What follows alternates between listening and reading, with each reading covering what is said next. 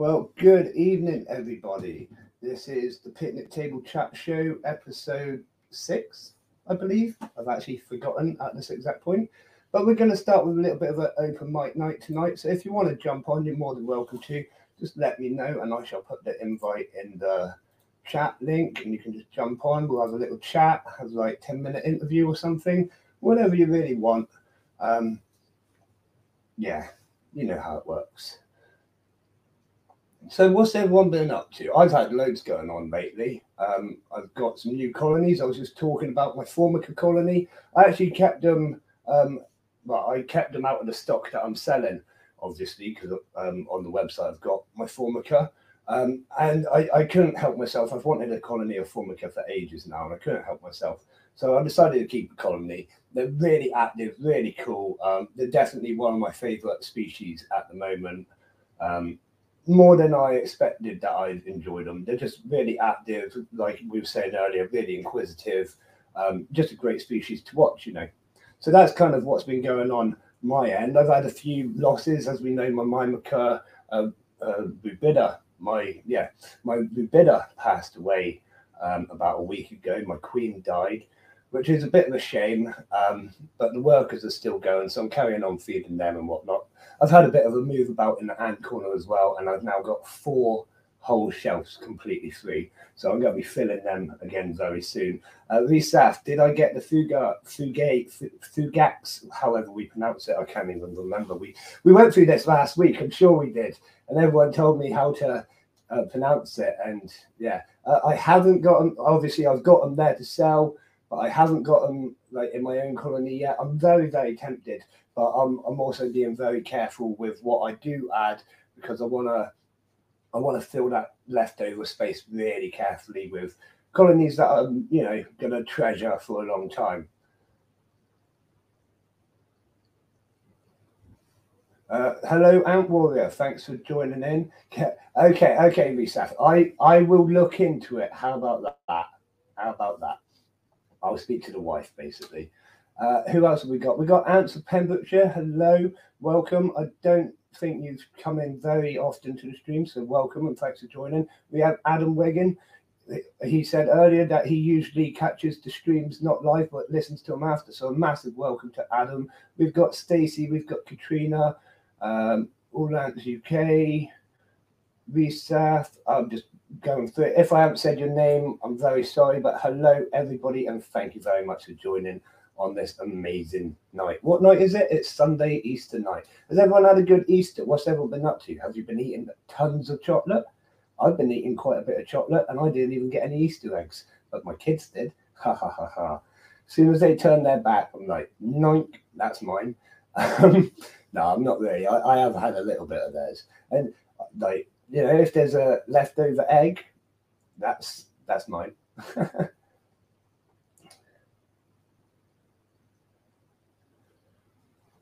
But yeah, it's been an all right Easter. We've had extra children here the whole weekend, and you know how things go. A bad Easter for you today. Why was it a bad Easter, Risaf? You don't have to tell us if you don't want to, but if you want to go into that, you're more than welcome. Easter, it's one of those things. It's just another day, really. It's just an excuse to eat chocolate. Here's something, though. Someone asked me, what would happen if you gave your ant chocolate? And honestly, I don't know. But in the wild, obviously, if your ants get hold of chocolate, they're going to eat your chocolate. I don't know if it has a bad effect on the colony. I would have thought it probably doesn't. But I always advise just give them pure sugars in the form of honey or syrups or something along those lines. So it spurred a thought in my mind. What would happen if they had chocolate or something along those lines? I think Ants Canada did a video on it, long time ago, where he gave his ants a Mars bar. See, that again, I don't know. I should have probably watched that episode, but I'm not going to. Oh no, your grandma died. That really sucks, Risaf. I am very sorry for you. My love goes out to you and your family. Yeah, that really sucks. So yeah, go and eat lots of chocolate, as advised already by Ant Warrior. Oh no, he's stuffed with chocolate. But yeah, go eat lots of chocolate. It might, might feel a little bit better. Also caught a couple of cool isopod species. I'm going. Oh, Stacey, you're keeping isopods. That's really cool. Isopods are great, great pets. I've got quite a few little colonies that I keep, collect, and grow. I love them. I use the standard grade tropical ones in most of my terrariums just because they're really easy, really hardy, and they don't compete with the ants too much. But I do like all the different species. There's some really nice orange ones. In fact, there's some really nice green ones that are super, super cool, but they're really slow to grow. But yeah, there's some awesome species of isopods and things like that. Millipedes are another one that fascinate me. As you know, I love my millipedes. I've got 3 different species of millipedes in this tank. Bumblebees, the red tie flats, and the giant olives. And yeah, they're all really super cool. I love millipedes. I like all the different color variations on them. I'm just going to have to take my shirt off because I'm absolutely roasted. My God. It's hotter than hot in here right now. I've got the heat from the computer, the heat from the lights, and the heat from both the tropical tanks beside me, and it's absolutely roasted. Portillo Scaber, yeah, nice. I'm not going to pronounce Latin. But yeah, no, I do like isopods. They're very cool. I like all the different variations you can get as well. Different color variations, different color looks to them. Have you seen the rubber ducky ones? They're pretty cool. But again, I think they've got quite a ferocious appetite for protein. So I try and avoid using them in with my ants and things. Yeah, skirted, yes. I know skirted isopods. Have you seen like they're like they call them pill bugs, and they're not quite the same as they are a type of isopod. They're not quite millipede. It's confusing, but they look like a millipede, but they're more of an isopod. Ants of Pembrokeshire is saying like locust. Locusts are cool, but they are deadly to ant colonies. Let's be honest. They're not one that I've really kept. I had crickets, and one got out. It escaped under my bed and ran havoc in my bedroom for about a week. My wife was not happy with me, so that was the end of me having crickets, basically. I had a roach, quite a few roaches escape a few weeks back, actually. And I realised what it was one of the branches basically gone straight to an air hole, and they were just walking straight out. And the roaches were they were just walking out everywhere. It was a bit of a nightmare. Luckily, I did catch it, and I think I caught every single one. But it won't surprise me if I've got a roach or two kind of walking around the computer area. Because believe it or not, I keep my isopods and roaches and stuff underneath my bullet ant tank because it's quite warm in here generally. And yeah, it's just a great environment. And it doesn't take up the space on the ant shells. Yeah, locusts will kill an entire ant colony easily, decimate them. Millipedes are great, but they are a mega attraction for mites. Yes, they are. I found that when I kept them and other creepy crawlies and arachnids, yes, they are a massive attraction for mites. I don't know what it is. I mean, I know they have that symbiosis with some mites, but they do attract mites quite badly. Luckily, I've never actually had any problem with like predatory mites. Do we call them? They're not predatory. They're the what do they call them? Parasitic mites. Sorry, there. I've never had an issue with them yet. Touch wood.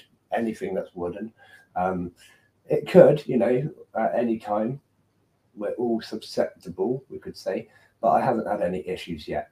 Yeah, pre-kill ants of Pembrokeshire. I try and pre-kill everything. All these waxworms have been dipped in some boiling water before they've been cut open and whatnot. Roaches, again, I do the same. Occasionally, I'll give them something that's still wiggling, but I will cut it up depending on the colony. Sometimes they like that, little bit of movement and hunting to get them going as such. I noticed that about the Formica, they really like a bit of movement in their prey still. And the bullet ants, they require live food as it is. But I always do it so that it's like pretty much on its last legs. I cut its head off, sort of thing. So it's still wiggling, but it's pretty much gone. Just reading the rest of these comments. Rubber duckies and panda one. Yeah, the pandas are so cool, Stacey. Yeah, very dairy cows as well, aren't they? Dairy cows are very cool. You want the ones red? Yeah, it's surprising. Like I know ants isopods, millipedes, everything. When you start looking into those more like specialist species, they get ridiculously priced, and they really, really pricey. But that's the way of the world, I suppose. It's a bit of a nightmare. Like it's like the atta colonies and things. They can reach hundreds of pounds. My bullet ants were not cheap. Quite a lot of my ants, ants aren't cheap. My ants got knocked off the side overnight last night. Luckily, no escapes, and they seem okay. But you feel like a bad mum ant. No, Stacey, you're not a bad mum ant. We all make mistakes. Things happen. Like I said, I've rolled test tubes off before, and things happen. How did it get knocked off? Was it you, or was it a cat or something? Read down where they are, so now safely. Yeah, that's it. You learn from your mistakes and you solve your issues. That's the main thing. What species is it as well? That's quite important. That might be the end of them laying for quite a while. Some like Lasius will just be like, oh well, carry on. Which is why we love Lasius, let's be honest. Cats or dog, yeah, I thought you'd say that. It's quite common with cats. Cats, they brush up against things as they walk along and whatever. A bit of a nightmare, but it's one of those things you can't avoid. And it's Lasius N, so don't worry too much. They should be fine. They're a very hardy species. They can do a little bit of rolling about and knocking about, and they shouldn't be too bad. It is a bit, but it's one of them.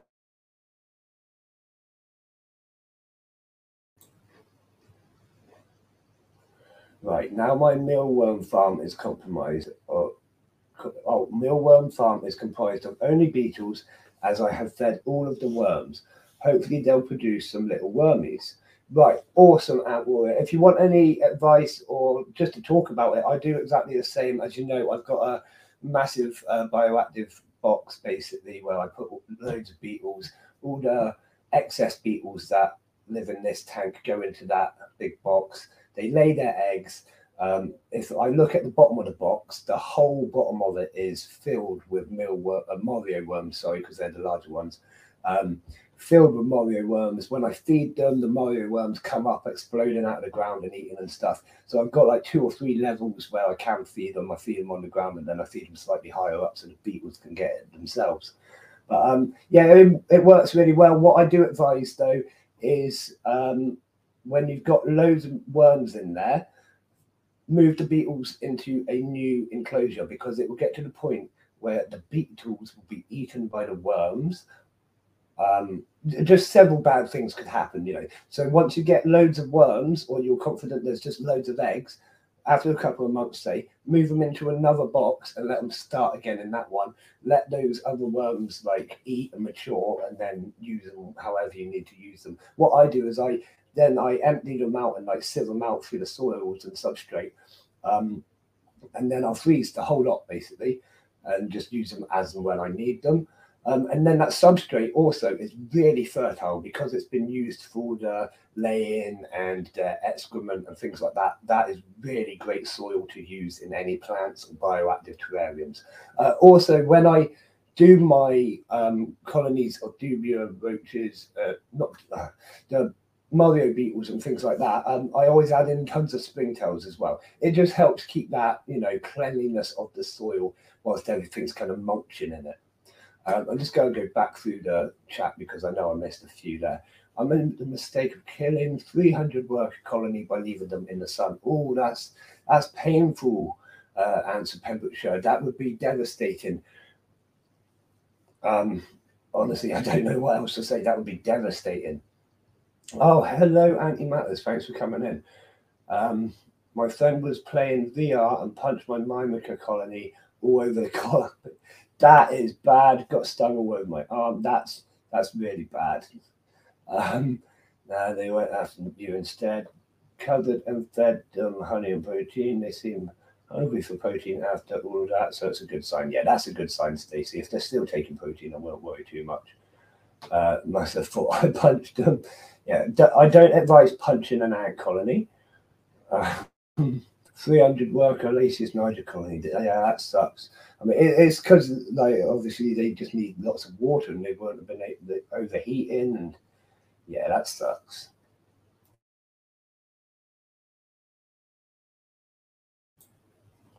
I keep having a bit of a breakout in this tank in front of you. They're all busy right now, but since yesterday or even the day before, they've been slowly trickling out one by one.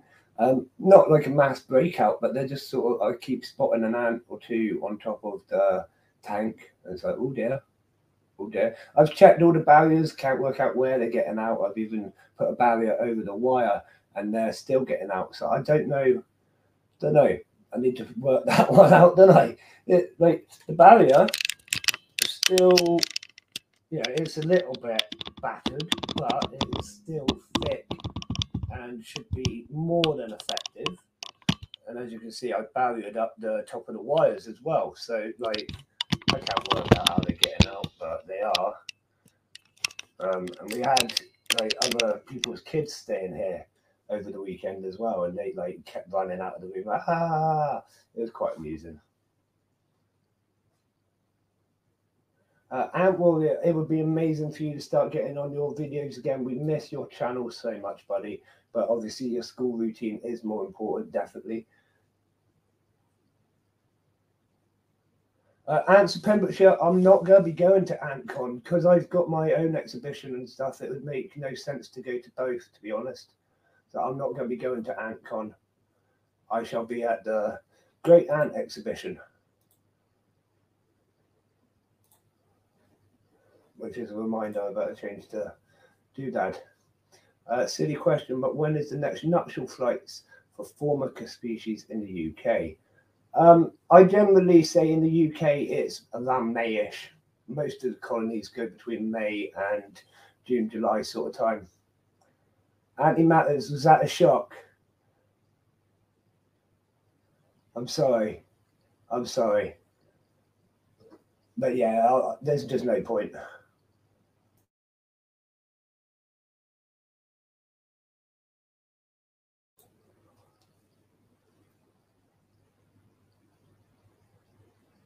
Yeah, Adam's saying you need to do it again, Ant Warrior. So there you go. You've been kind of voted in. You've got to do some videos again when you can, buddy. Definitely. Yeah, antimatters. I'm sorry, buddy. It's one of those things. Like, if it was closer, I probably would. But it's like it's a lot of traveling, a lot of money just to get there. Right? And you know what I mean. I just don't see the point in doing both. Well, to be honest, I don't know if I'd be able to do both. You know, I've got to put on my one. That one definitely takes priority for me. So I'm not going to be going to AntCon.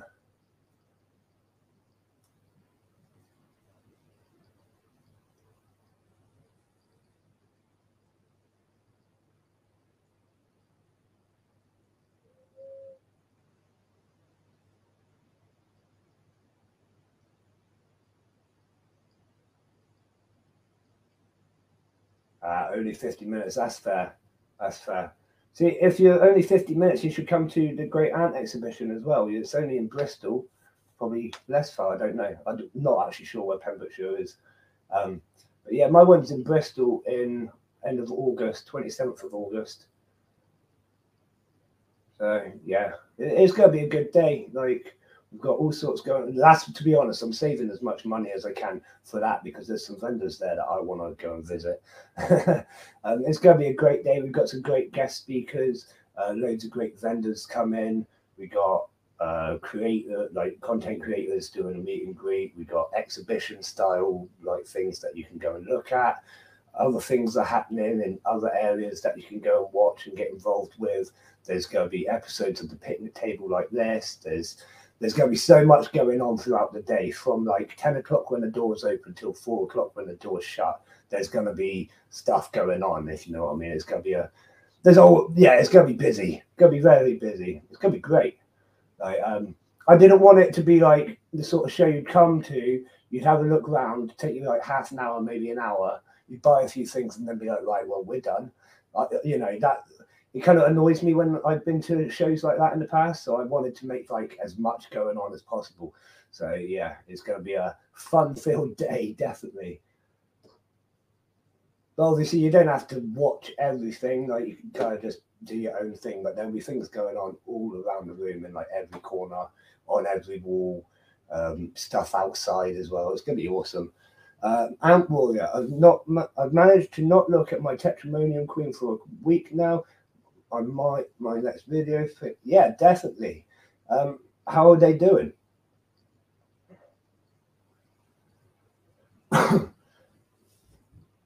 If I remember correctly, they had a few workers. I can't remember. Cannot remember, to be honest. That's shameful of me. My brain isn't fully functioning, I will say. I am so tired at the minute. Having extra kids over for a whole weekend, like, wow, that takes out of me.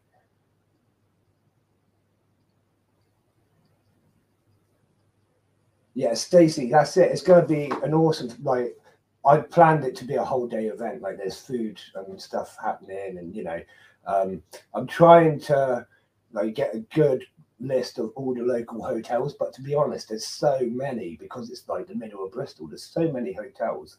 Like, I might just leave you to it, but like, it's not hard to find one. You know what I mean? But there's so many hotels and local. And we're not actually. When I went to Bristol, I timed it. It's only like 40 minutes, half an hour walk from the city centre. So if you're there beforehand or after or whatever, go into the city centre, have a little bit of a party. I don't know. City life kind of blows my mind still. It's the day after payday. I did not realise that, but that's very helpful. Very helpful to everyone, including me.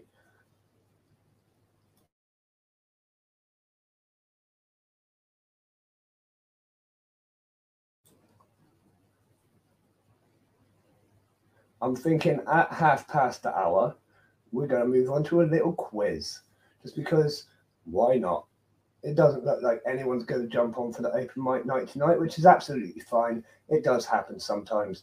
Not everyone's comfortable speaking on camera or even has anything to talk about, really, or feels that they have anything to talk about, because everyone's got a story, as I keep showing you with my random interviews with random people. So yeah, at 1/2 we'll have a little bit of a quiz, and then we'll have a duck race. How about that? Or should we start with a duck race and then have the quiz? You let me know what you want.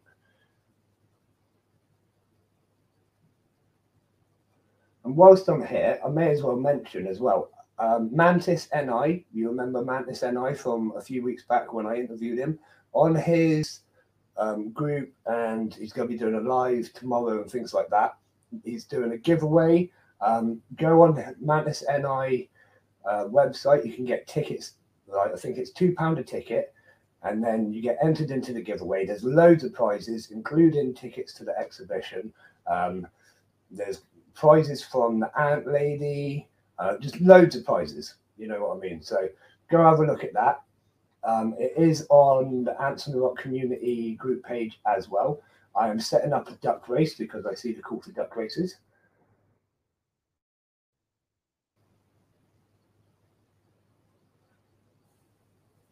All Ants UK, you can do, buddy. I think we're going to have a quick duck race first, though, I think.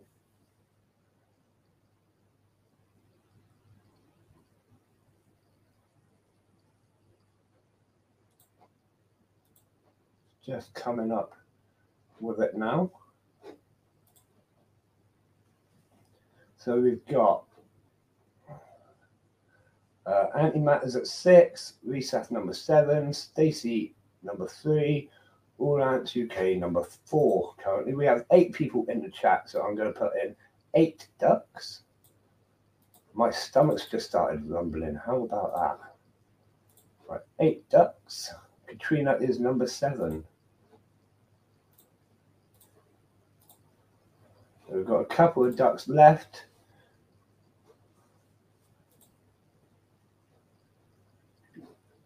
Oh yeah, Katrina's number 2. Yeah, so we got Antimatter's at 6, Resaf 7, Stacey 3, All Ants UK 4, Katrina 2, Ants of Pembrokeshire 8. Right, so let's have a little look at our ducks. We have Professor Duck. He looks pretty nifty tonight. We have King Duck, Purple Duck, Dr. Duck. Dr. Duck is knackered. He's just come off a long shift. So we'll see how he does. Builder Duck, or is that Minor Duck? I don't know. Clown Duck, Plain Duck, Strawberry Hat Duck. Bit of a weird one. He just likes strawberry hats. But without further ado, let's get this race underway.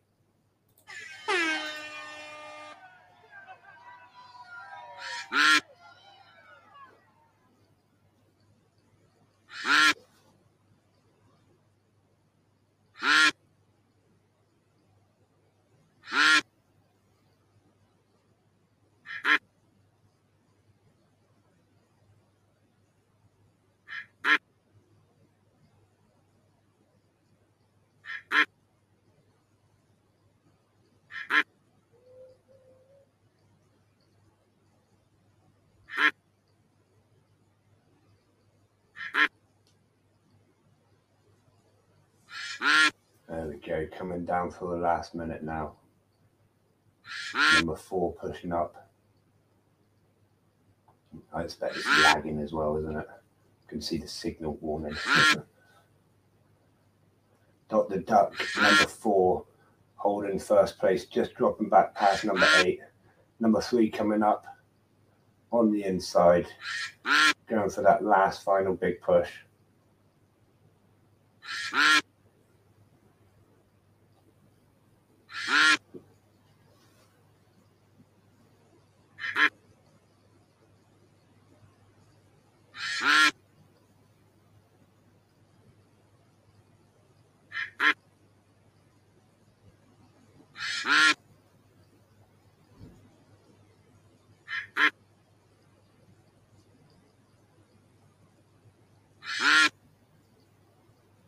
Last 20 seconds. Number 8 is holding it.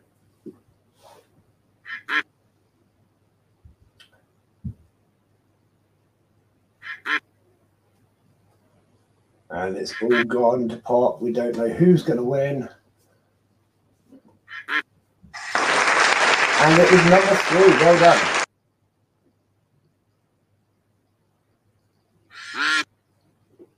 Number 3. Well done. I'm just sending some links out.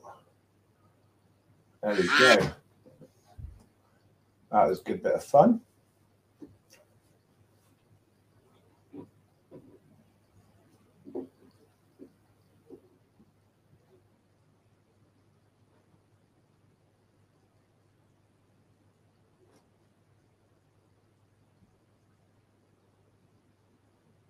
He's going to the flappers. I'm just reading back your comments that I missed. Just rewatched the unboxing video. Still have 4 workers, but now they have a huge power brood. Awesome. Yeah. See, I've got a colony of flathers that have a few workers now. It's absolutely awesome because I was waiting for a long time for them to get workers after my last colony passed away, which sucked.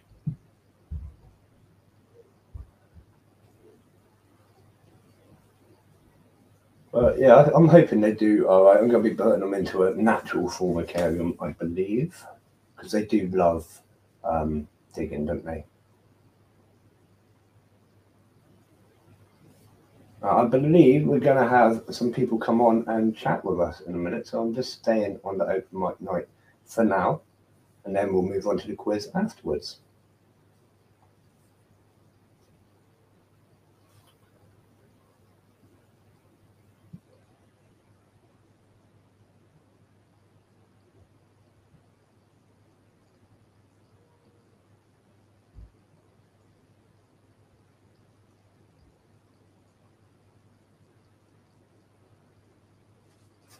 We might have a very interesting guest come on in a minute. Couple of interesting guests. Also, Tom, they love not coming up. Yeah, I know, Risaf. They spend most of their time underground, really, don't they? So that was one of my thinkings with them. Like, natural formicarium would be sort of spot on. Sort of like the T-shaped one that I've got for my Nigers would be good because I can see all the tunnels and things like that.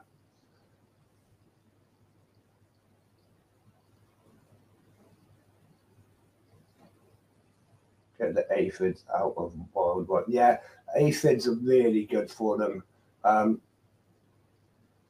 Katrina, wait a minute. I'm just waiting to see what's happening. I might have a guest coming on in a second. We're just waiting to see what's happening, but thank you for the offer. Excuse me for coughing. Yeah, aphids are really great for most ant colonies. Actually, will use aphids, but to be honest, they're quite hard to like just get hold of, let alone keep alive for an extended period of time.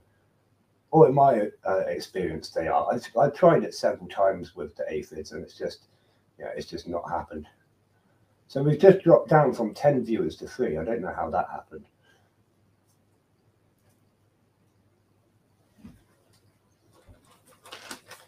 Katrina, you're never a last resort.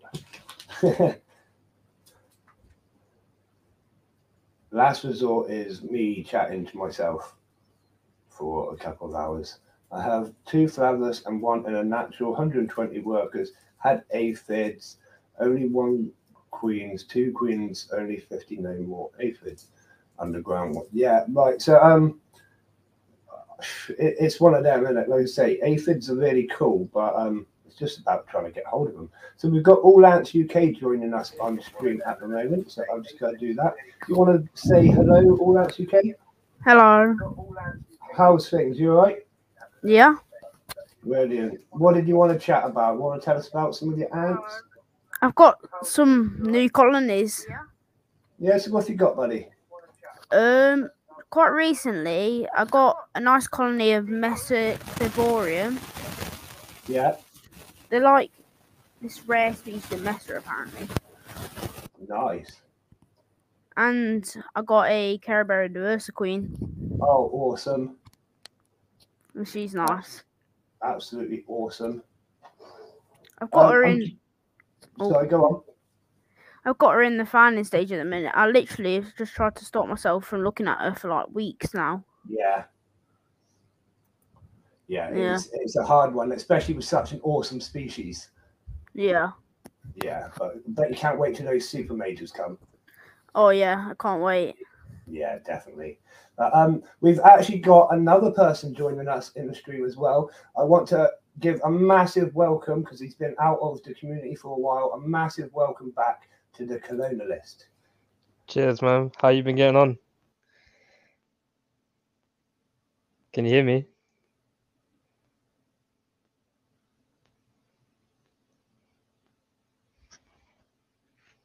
Hello? Hello?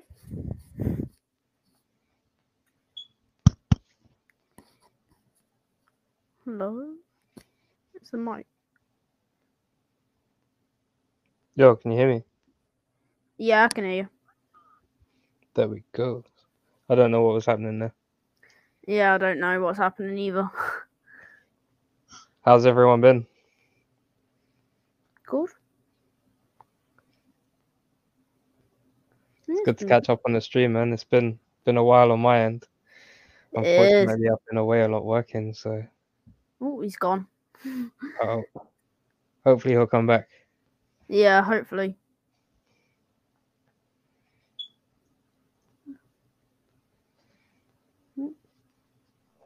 There we go. I'm back. Can everyone hear me? Yeah, I can hear you, man. Brilliant. I apologise for that. My main internet's just kicked me off completely and shut down. I don't know why. Nightmare. Oh, God.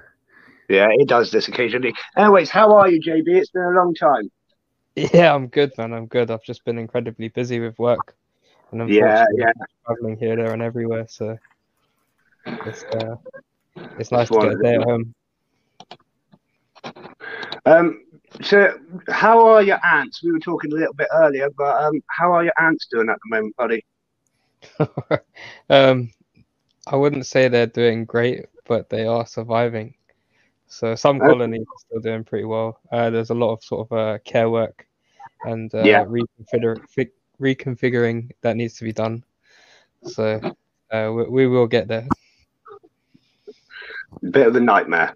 Yeah. I sorted out the Solenopsis today. So while I was away, which was about 3 weeks ago, they escaped, and each individual container had to be disconnected and sort of sealed up to stop the escape because they were just getting everywhere. So unfortunately, they had to wait for me to return, and I've just spent the day sorting out a new setup for them, and I've got a massive Antboy UK nest.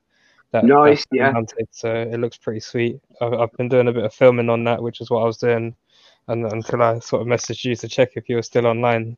Yeah. So I've done a little cut of them feeding. Nice. So we can expect the video to come out soon.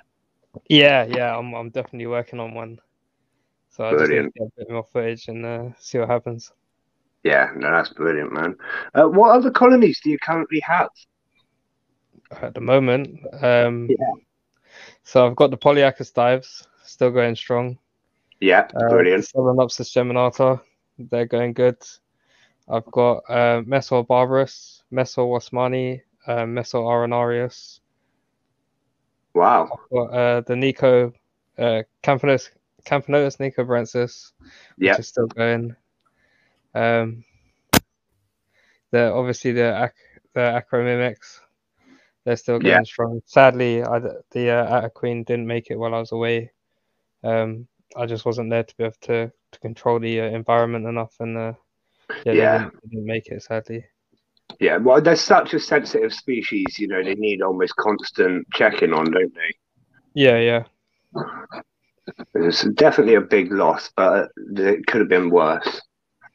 Yeah, definitely could have. I mean, I'm going to give it another go, so hopefully I'll have another colony on the go soon. Yeah, okay, yeah. What are you going to be looking to get next? Have you got any kind of interesting species in mind? Not really. I'm going to focus on what I have at the moment. Okay, yeah. I've got a couple of other species in there that I haven't mentioned, so I'll wait for them and see how they go and do a little video on them. Yeah. That's fair. That makes complete sense. My connection. So I'm just reading what's going on with my internet, and it's saying my connection has dropped. I have no idea. Replace my router? Well, that was only a couple of weeks old. Sure. Well, that's not good, is it? I'm just going to say goodbye, Risaf. Thank you for joining, buddy.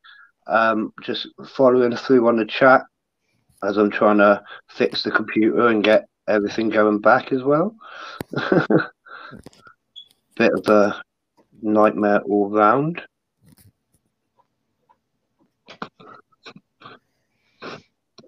So what's been happening since I've been gone? I actually haven't had a chance to catch up with the community much. So well, it's been pretty crazy, to be honest. Lots is happening. Obviously, we've got AntCon coming up. We've got the Great Ant Exhibition coming up. Loads in, like, the general community just seems to be exploding with new ideas, and you know, it's a good time for ant keeping, I'd say. That's what I like to hear. I do love innovation and ant keeping. Yeah, no, that's it.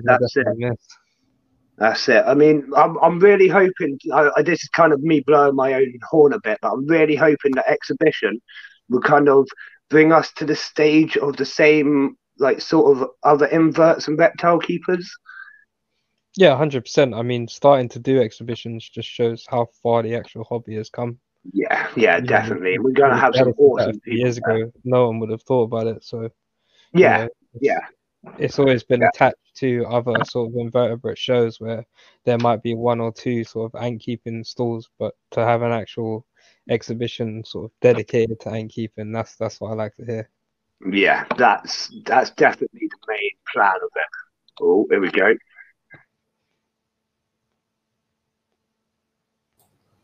And we're back. Whoa, and there was an echo. It was just making it a bit more epic.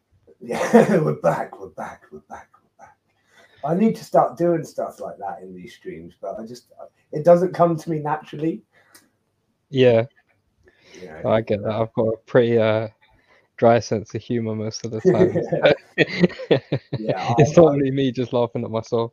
I feel the same, to be honest, much of the time. Have you watched many of these streams? They've really like developed into something really cool. Honestly, I haven't, man. I've been completely dedicated to the work and trying to change stuff as well. So Yeah, after I decided to make a sort of like career change, I realized that being realistic, I'd built a career for 8 years. Throwing it away was a bit sort of silly. So I've been training. So I'm doing all the FREC qualifications, which is first response emergency care. wow. So once I get to level 6, that's paramedic level. So I'm doing my level 4 at the moment. Then I'll be doing my level 5, which is like sort of technician level, and I can work Yeah. on the ambulances and stuff. And then I'm also doing a master's in crisis risk and resilience management. So Wow. on top of what I already do, it's kind of like adding a few strings to my bow that should hopefully get me back into a stable position rather than traveling the world and going from task to task, which Yeah, sounds yeah, glamorous, but after 8 years of it, especially when you have kids and an ant keeping hobby to keep up with, like being away all the time just isn't the one. yeah. No, like Stacey just said, hats off to you completely. That's amazing work, and yeah, I think you definitely got your priorities right. To be honest. Yeah, well, if I put in the work now, I'm going to have a lot more time later on. And it was kind of a decision that I had to come to. It was like, I had that stable position for a couple of years, which allowed me to get into the hobby and do more. And Yeah, unfortunately, that job came to an end. And then it was like, I needed to sort of get out there. And then I thought, what can I actually do? Put my yeah, time into and will give me more time later on. And unfortunately, the hobby has had to be sort of sacrificed in the meantime. But in the background, I am still there working away on the colonies when I get the chance to be home, and I'm definitely working on a plan to be home a lot more often. yeah. No, that's brilliant. Yeah, I mean, like I say, I think you've got it right because you're putting in that effort, like you say now, so you can enjoy yourself later on. I mean, that's the end goal for anyone, really, not having to do much later on in life. Yeah, it's true. Well, if I don't, I'll be stuck in the same situation, and I'll just be bouncing around everywhere. Yeah, And how much have I got realistically time wise to be continuing doing that? yeah, yeah. No, I completely get that. I feel much the same myself sometimes. You always, especially in this modern world where everything's going up in price, you're just constantly chasing things, and you Oh need to yeah. get ahead of the game these days, don't you? Yeah, you do. You have to look for sort of new opportunities, and that really does mean knuckling down, because it's almost to a point where it's not living anymore; it's survival. Yeah, yeah, no, So that's it. I think a lot of people would completely agree with that as well. yeah. Yeah. But back to the ants, I've always wanted to know what's your favorite ant species? Mine. Yeah, Oh wait, how many species are there again? No, exactly. no, literally, I'll always have the same answer to this. I'm a bit like the Pokemon Master, yeah. No matter Yeah, what ant species there is, there's probably something about it that makes it my favorite within that sort of genus. yes, There's yeah, not one I don't really like. I appreciate all of them for what they kind of do, and there's some which are just like really intriguing. So you could say they're your favorite because of their traits or what they are or what they do. So it's kind of really difficult. But keeping, definitely, I would put Polyacus dives at one of my top. yeah. I just really love watching them weave the nests and the structures that they build. And sort of now my colony, I don't know if I updated that I had a larger pod. I put that in. Haven't managed to do any videoing on it, but they've already weaved a massive nest down the side of that, which is pretty epic to see. Awesome. Do you know what kind of size your pollies are at the moment? Because you had yours before I had mine. So they had a little bit of a hibernation, and they've just had a load of elates, and for some Nice. reason, I don't know if it's a generational thing, but a whole swathe of them sort of passed on. Like there was suddenly just a ton of dead out of nowhere. But I kind of think, like, looking at the amount of time I've had them, it would kind of make sense if an entire generation during the boom kind of just came to Yeah. the end of their life. So I was worried about them for a couple of weeks, and it was also quite cold. So I think they sort of went into a semi-hibernation, which they can do. Yes. And now they're back booming, and there's still a lot of male elates. I haven't seen any female elates yet, but they seem Yeah. to do them in separate batches. So I'm hoping to have some females this year. I had so many males previous year. I mean, there's still a few of them walking about now, but I'm hoping there'll be some females this year. I think I'm around 3,000 to 4,000 workers now. The nest is huge. yeah, Yeah, I'd Massive. probably estimate mine have dropped maybe about 1,500 with what I've got. Yes, But very there good size. was a lot more. I can't really explain as to what happened other than that. I think it was just a sort of generational thing, and it hit them at a time Yeah. where they were producing a lot of late. So, it would have been sort of a gap between new worker and old. Yeah, because obviously they're using a lot of the resources on the elates at that time as well. Yeah, exactly. So they don't produce actually many workers, and you see that sort of impact happen. And I think that's what you're seeing there because I've got so many male elates. It's absolutely crazy. One entire pod is just filled with male elates. Yeah, that's pretty insane. That's a lot of males. And, Yeah. and the worst thing is they're pretty much useless to the colony. Well, until the females come, because these ones can actually sort of like interbreed. Yes. Yeah. I can't exactly remember the process off by heart, but I know it's one of the methods of sort of interbreeding or replication of the queen. I think it is. I'm hoping I get like you're saying, maybe they might inbreed in the tank, but I just don't know. It's one of those things, and you just got to hope for the best. Cross your fingers, cross your toes, hope for the best. Yeah, well, I definitely saw them like mating when they're in the tank, so I wouldn't be surprised if you saw that. Yeah, the That's males cool. were definitely sort of attaching themselves to the females and doing their thing. I don't think I've ever actually seen male ants mating with a female. I don't think I've ever witnessed it. I think I might have filmed it. Really? I'll have to look. Yeah, I'll see if I can find the footage. Yeah, that'd be really cool. That'd be really cool. Yeah, I don't think I've ever seen it properly. We're just going back through that. Ant Ramblins is asking, how did your wife cope with the Solenopsis escaping? Let's just say that was nearly like the end of it all. Epic proportions, seriously, man. It was almost like pack your shit and get out of the house. Excuse my French. Yeah, no, it's fine. Yeah, my wife is pretty good, right? When my Polyrhacus dives escape, she pretty much just puts the box over them and shouts me to come deal with it. Oh, she breezes the Polyachus or even the Acromimics. Don't phase her at all. No. But the Solenopsis are a whole different story, and literally were they like swarming as well? They were everywhere. They had trails off into the bathroom. They had trails off into the kitchen. They had got into everything. They were up and down the wall, and we got a long stretch corridor, so they had literally formed a trail down the entire corridor. Wow. I'd say at least at the time, 50% of the colony had made their way out into the house, and unfortunately, Order 66 of the Hoover had to come out because there was just no other choice, especially with the little ones running out. So, yeah. It's not worth it with kids. No. It's luckily none of them got stung, but I just hate to think of them being stung. Yeah. I mean, I've always been a bit wary about having my Asian bullet ants because they're right here with an open top, and all it takes is for one of the kids to reach in, but I'm pretty sure they won't. Yeah. But it's always in the back of my mind what would happen if they got stung by them, you know. Yeah, of course. Quite. How's the colony getting on? Yeah, they're doing really well. I'm just watching them now at the moment.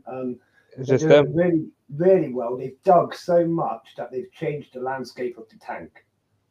Oh, I love it when they do that. Yeah, like the big test tube, massive test tube, biggest one I've ever seen. Was originally on top of the ground, and now it's pretty much buried completely. They're just using it as a chamber now. Yeah, it's so cool. And yeah, I just love watching them when they're taking down the prey or whatever. It's so cool the way they one of them on its own, like, because they work as lone hunters, don't they? And then find the prey, and within seconds there's like 15, 20 of them just tearing into it. Brilliant. Yeah, that's cool.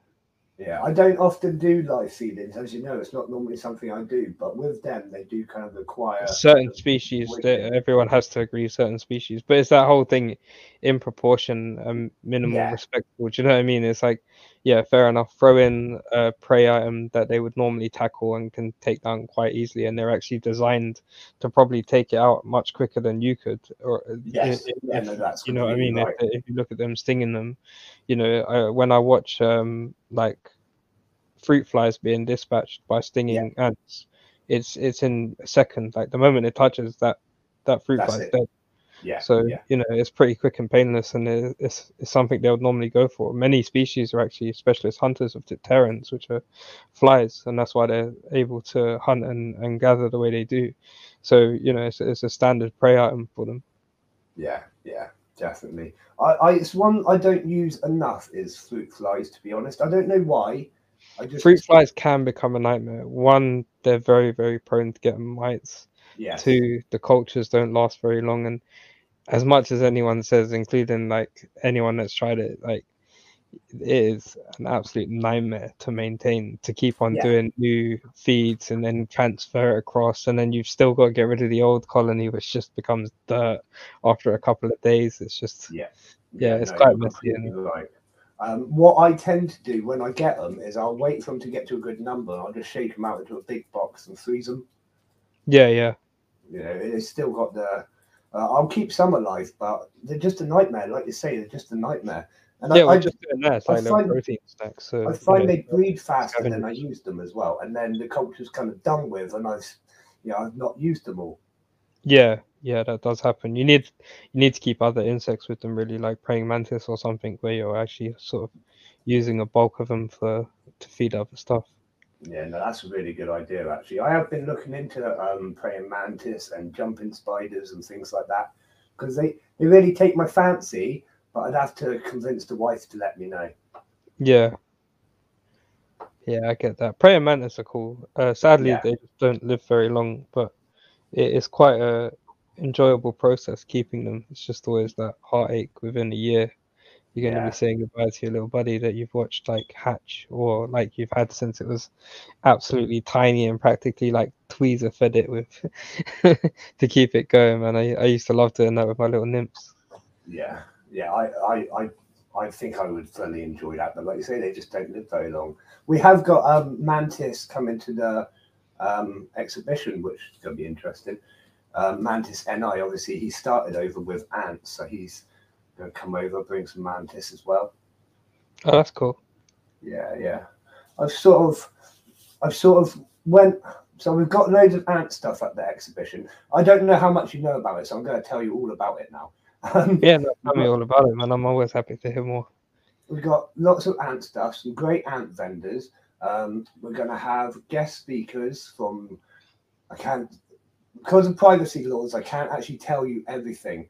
I totally get GDPR. There's a guest speaker she's the lead lecturer or head lecturer at Bristol University Biostudies Department.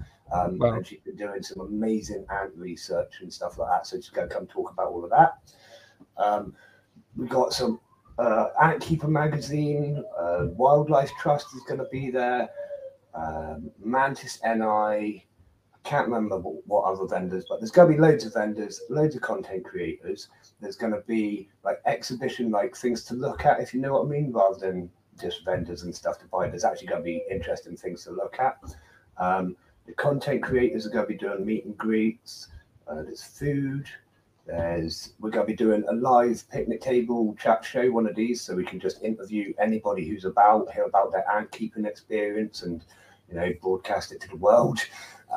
That's cool. There's loads of different things going on. Basically, I can't even remember it all, but it's going to be a action-packed day of ant madness.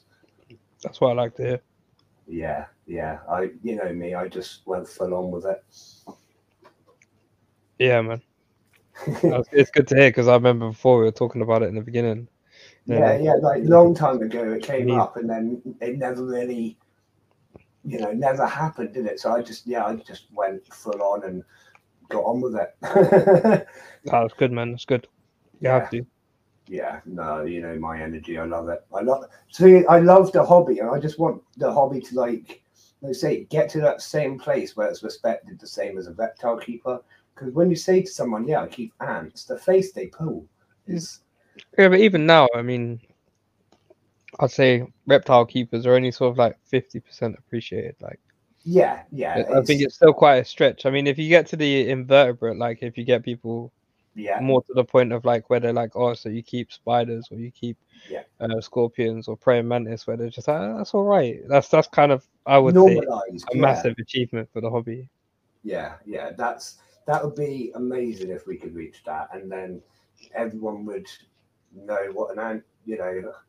We won't have all those beginner issues. I think because the education would be out there a bit better. And yeah, I think I definitely think every day, the sort of information that you can find on various different species is growing, yes. massively. Like especially with platforms like YouTube and TikTok as well has been absolutely huge for stuff like that. So Yeah. there's a lot more advice out there and a lot more sort of different ways of getting the same results that one way might not work. But again, there's always going to be that trial and error because of how delicate the species can be, especially like queen ants. Like you're doing everything right, it's all going good, like 3 weeks in everything looks beautiful, then you just check that one time where you're doing your monthly check and there she is all curled up and gone. Yeah. I mean, that's what happened with my Manica rubella the other day. They've been in a natural setup for a couple of months. They're doing absolutely fine. And then for some reason, the workers are there dragging out the dead body of the queen. Gutted. Yeah, absolutely gutted. I really like that colony as well because I've had her from the queen. She got up to about 10 to 15 workers, had her dying off, and I quickly moved them into the natural formicaria. We've got them back up to about 10 to 15 workers, and now she's died. Yeah, sometimes I just think it's no matter how good you have it, it's not going to be.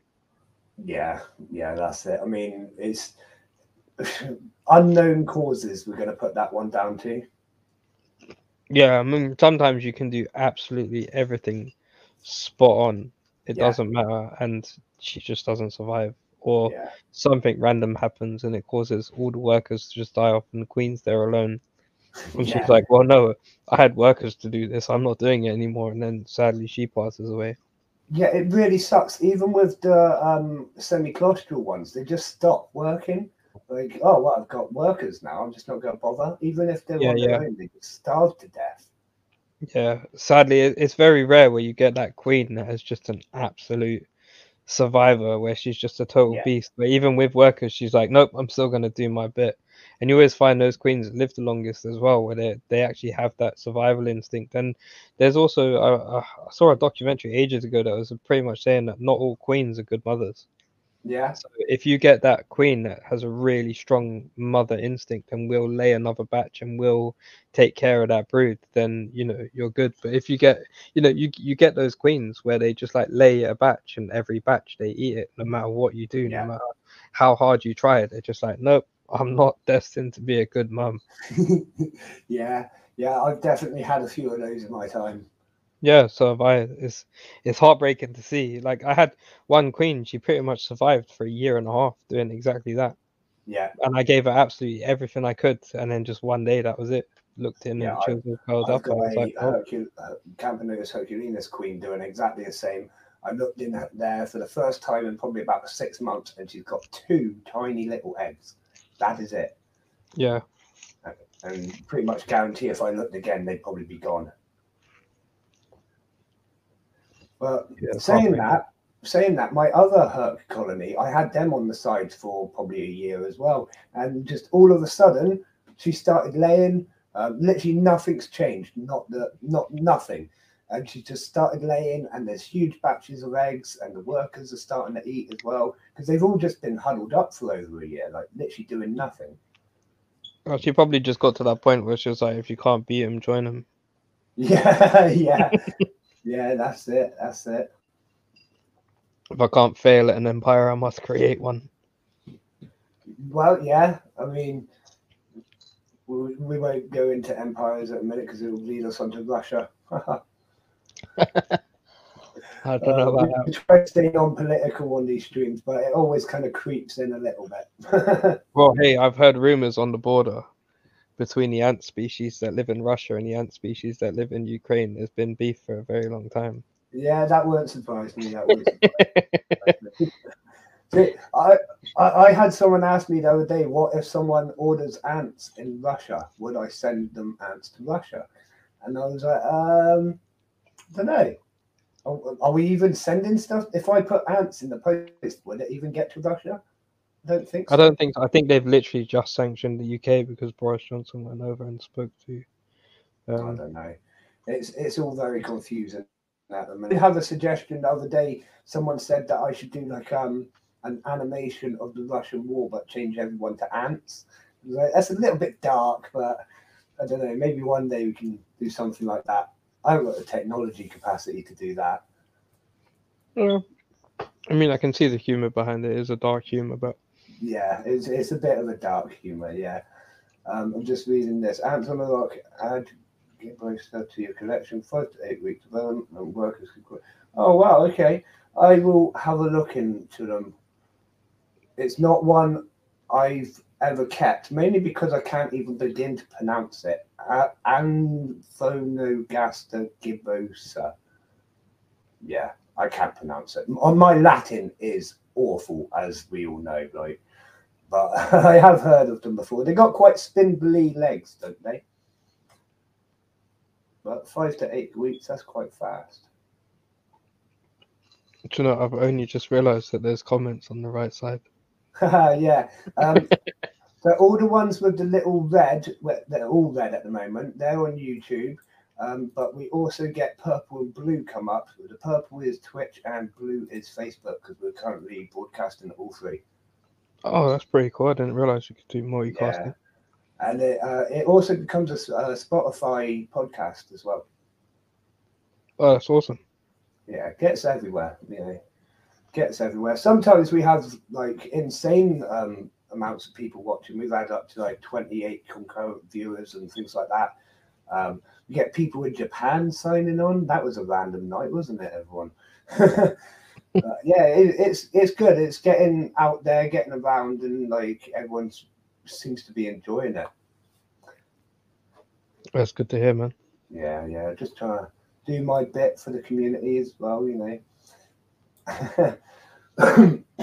Excuse me, coughing again on stream. I've had this awful chest infection for the last, what am I on? I'm on my 4th week of antibiotics and I've got another week left.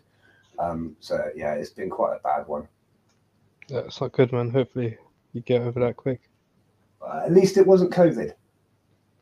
Very true. Very true. Could always be worse. That's it.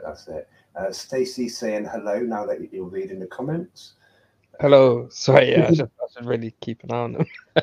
I was scrolled up all the way to the top and I didn't notice them before, and then I just realised going all the way to the bottom, that's where they're Adam's just saying it's his first. Adam Wigan here has listened to them or watched them after they're normally live, but this is the first time he's got to watch one live, so it's really good that he's enjoying it.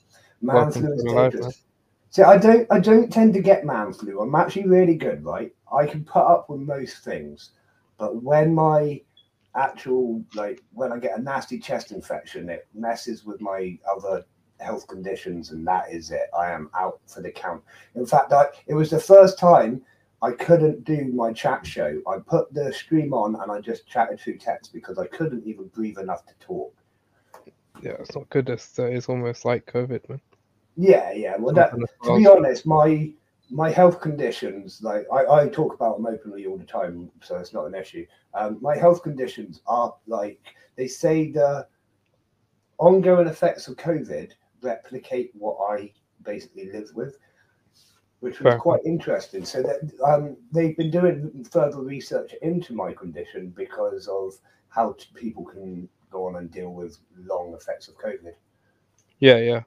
It's quite interesting. I've already had my letter about a 5th vaccination. I gave up after the 3rd. Yeah, I don't blame you. I got forced into 3. It was like no jab, no job. And I started to lose a fair bit of work, and then it was like, okay, you forced me into that. My first one, my first 2 were only 4 weeks apart, which I had to get a doctor's letter, and everyone was like, this is really dangerous. And I was like, I've been told if I don't have it, I'm not working. So jab me.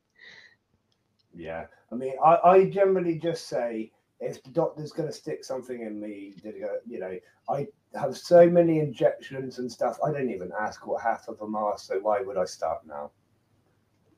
Oh, that's fair enough, man. It's fair enough. It's just, I always think it's more about the effects that can be caused from them or anything like that. You know, you need the whole reason it takes 6 years to develop something is because you genuinely need that time to test it and find out the results and the long-term results and everything else that's done for it. I'm all about the science. I'm not ever going to be against a vaccine or an inoculation or anything like that that can actually genuinely save lives, but do it properly and without all the corruption that happened with it. But that's politics, so we'll leave that for another show. It's hard not to get into it, isn't it? It is. I mean, you know, it's big news at the moment. You know, we're going through an absolutely crazy time in the world.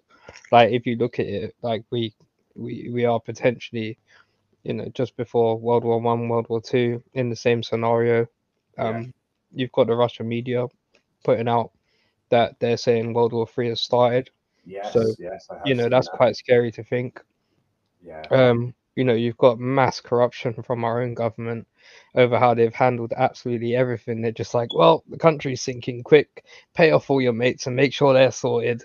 And it doesn't matter how many failed contracts they are because it's gone anyway. Yeah. It's all completely screwed, and us at the bottom are going to get the worst of it. We know that, you know. That's always the way, man. Always the way. That's British aristocracy, man. Yeah, that's it. I just want to say a massive welcome to the Dog Got Eaten 2 over there on Twitch. Thank you for joining us. What a name, man. Yeah, I mean, Twitch, it really is quite an interesting platform. Obviously, it's more of a gaming platform. You don't have many pet streamers on there, and definitely not many chat shows like this. So it's a bit of a weird platform to be on, but it has really done well. Like everyone seems to be enjoying it, and the new sort of concept and content that they're coming out to. But I do find that they all kind of have these gamer names, you know, what you would expect from a gamer. Whereas in the ant community, 99% of us have ants in the name. Yeah. But yeah, no, they're a really great community, actually, really welcoming. And I've enjoyed talking to a lot of them and showing them ants possibly for the first time, a lot of them. Yeah, that's awesome, and you need to crack out Empires of the Undergrowth.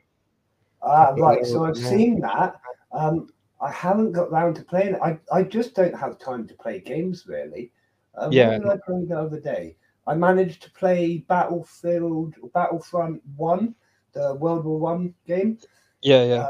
I managed to blast through the whole campaign, and I haven't been able to pick up the thing since. But like, when I get a chance to game, I do enjoy the game, you know. But I'm so busy between work, other work, and all other work.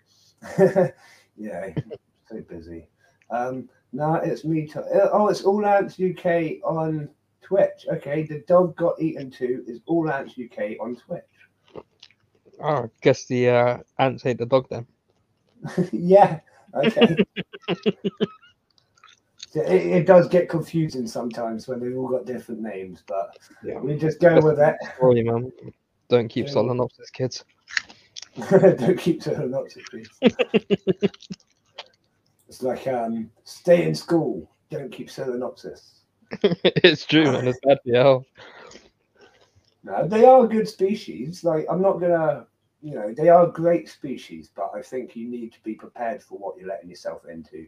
Do you know what the real trick of it is, right? Is getting that setup, which allows you to work with it, because they're very, very, very good at overwhelming a setup. No matter how big that setup is, like, they will find a way to overwhelm it. Yeah. So it's finding that dream setup to actually keep them in, where the setup kind of tries to do at least 90% of that work, rather than sort of more 20% of that work, and the rest is you just panicking. Yeah, no, I completely agree with that, actually. Like you say, it is a lot of work and stress just trying to maintain them, and if you can get that bit right, then they are a lot easier. But I think my main problem with them is, and a lot of people might moan at me for saying this, I don't like it when a colony is so large that they're just everywhere, up every side, like the floor's crawling with them. Like, you can't see the floor through them, if you know what I mean. I don't want that. I like to see them all kind of spaced out and doing their normal thing. I know with Solenopsis, they always get to that point. No matter I mean, you know, it's kind of, I don't know. like one of the things I love is the Karabara, which they are what I would call a blanket species in that sense. Yes, they When do that. they move as a mass troop, which can be quite epic to watch, especially the way they sort of like swarm. I think with the Solenopsis is the added fact that they're just as aggressive, but they have the added sting. Yeah, yeah, they've got that sting, and when one gets you, it sends on that alert to Yeah, everyone. and doesn't it? if there's a whole cluster of them, that's it. Like there's no going back. Yeah. It's not going to be fun. Have you been stung much? Do you know, I've been pretty lucky. I've been stung a few times, but I haven't madly been stung. However, the other half has been mutilated by them. I mean, You got away with it. their human rights were totally violated by the Solenopsis. They were just like, we take no prisoners. We do not abide by your laws. You got away with it, and she got bitten. Brilliant. Yeah. Unfortunately, like I'm a little bit quicker and sort of delicate and not willing to sort of take them on that way. So Oh, yeah. brilliant. No, that's brilliant. What would you say is the most painful sting you've ever received? Sting or bite? Oh, so far it'd have to be the Rhytido panera. Okay. I took a sting off one of them. Yeah, that was something to remember. That was it's a very long lasting sting as well. But I did actually sort of like read up that their venom is a little bit more potent like that, and sort of the sting I've done a bit of research into the different venoms, and they are really interesting, some things that can happen. I was reading about a spider earlier that if it bites you, you can get a 4 to 6 hour erection. Oh yeah, no, yeah, I've heard of that. Like that's just insane. What use could that possibly have as a venom? Well, hey, it's probably the main ingredient of Viagra, so yeah, exactly. It's not one that I'm that common with, I can honestly say. Yeah, well, if you look at it, sort of penicillin is grown from mold, which was originally the moldy bread. A lot of these things are found in nature, aren't they? Yeah, everything. I mean, even painkillers that we take, and everyone's like, "Hey, I'm anti-drugs," but they'll happily take a cocodamol. Well, that is heroin. It's the same thing. It's opiates. Yes. Yeah, it is. Yeah, which is odd to think about, really, isn't it? Yeah, it is. When you break it down that way, a lot of people are like, hold on. It's like, yeah, bro, that's what you've been taking this whole time, some kind of opium or sort of like cocaine derivative. So, that's our primary medication. Yeah, which leads me on to something else I was watching the other day about Coca-Cola and the fact that they outright deny it's ever had cocaine in it, but it's on the bottles from back when it was prescribed as or sold as a medicine. Yeah, because it was originally a cure-all. Yeah, that's it. Which I thought was really interesting how they developed into a soft drink. Yeah. Basically took over the whole world, haven't they? Pretty much, man. It's one of the largest companies. Even the things you don't realize that are actually owned by Coca-Cola are, and they're actually one of the largest owners of the water systems. So. I didn't know that. They have to be held accountable to water resource because of how much they own. Oh wow, that's really interesting. Actually, I thought it was good that they stopped selling in Russia and things like that. But did you know that KFC is still going in Russia?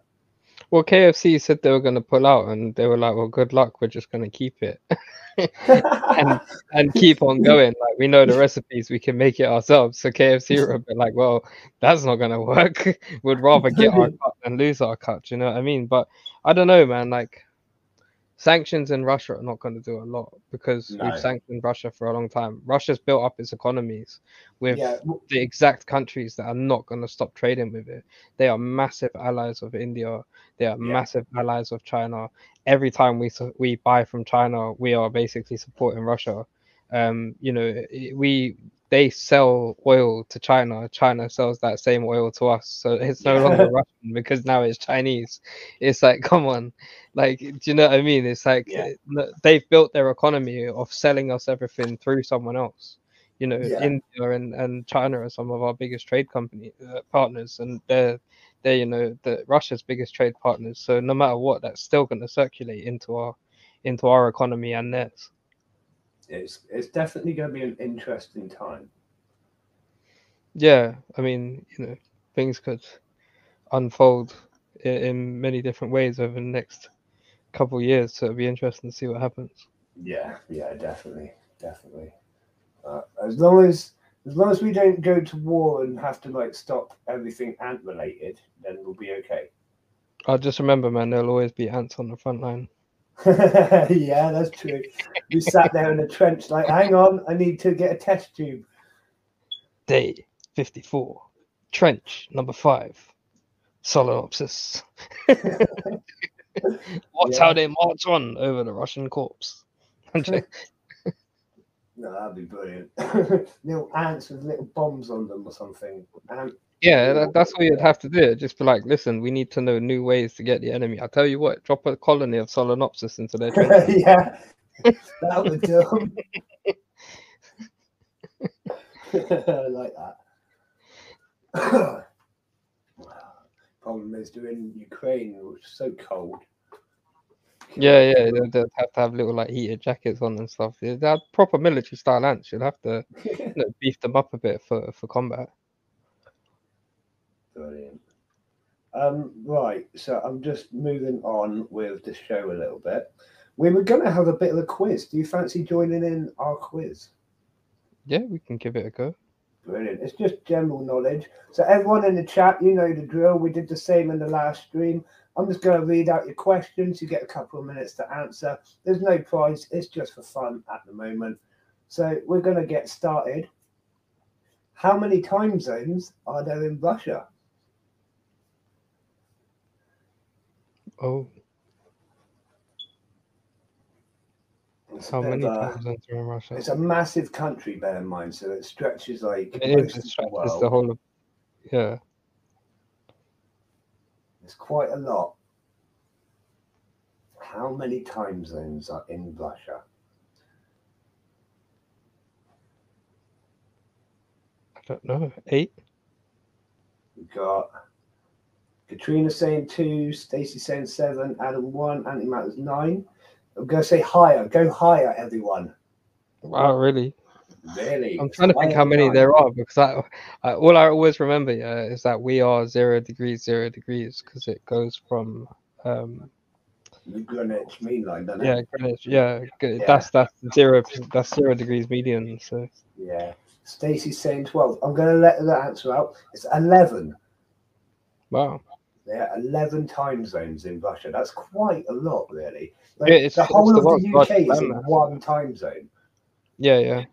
But we're just a speck of dust, really, in comparison, which is why it makes our history quite even more incredible when you think about the size of our country. Definitely. Which of the following empires had no written language? The Incan, the Aztec, the Egyptian, or the Roman? No written language? Yeah, they did not write things down at all. Now, this is quite an obvious one, I think. So which ones? The Aztecs? The Incas, the Aztecs, the Egyptians, and the Romans. The Incas. Yeah, I'm going to give it straight to you. Well done, JB. It was the Inca Empire. They used to use a series of knots and things like that to tell stories and write down history. And they just used other forms of art, which is really interesting. I love their culture, actually. I think it's amazing to see what they were like able to do at that time. Yeah, there was quite incredible historic cultures, really. It's one of the reasons why I'm quite a massive fan of history. Yeah, same, definitely. Them and the Mayan Empire is just, again, it's insane. Like, and they know so little about it. They're still finding out so much. Well, same with the Egyptian. I mean, you know, they had quite incredible science for their time. And even then, the Chinese as well, like where everyone says, "Oh, the Chinese stole from us," but the reality is, like, you know, 90% of actual things that are created, we steal it from them. Just Yeah. put us Oh yes, they got there in first with history. those things. You know, it's like, when was it? Wait, who made gunpowder again? How long ago were they Yeah. using it? You said you made it. Yeah, no, you just got that off the Silk Road. Let's be real about this. Yeah. Yeah. Okay, next question. Where is the lowest natural place on Earth? Oh, that's a hard one. Above If anyone gets this, sea, I or what, above give them sea a level, clap. or like actually below the sea? It's below the sea, I will say. Oh, it's that I can't remember what it's called. But it's a great big crack. Yeah, it's the Mariner Trench. Yeah, the Mariner Trench. Yeah. 11,000 meters deep. Yep. It's like 3 Wow. Mount Everest or something, isn't it? Or more. Yeah, something like that. That's deep. You imagine what could be living down there? You know, we're never going to get to the very bottom of the Mariner Trench. Never. Well, whatever's down there has really had absolutely, other than to be more scary, it's just absolutely no reason to evolve. Like, Yeah. if it's got to its peak existence, it's just going to continue. Like, Yeah, it could be pretty scary. Full of teeth, I expect. Lots and lots of teeth. yeah, I mean, well, look at the stuff that they do find. Like, they're always the lower and lower they're able to get stuff. You know, they're taking pictures of all these crazy new species that they're finding. Yeah, yeah. You know, a lot of them thousands do of look very species. ancient as well. So next question.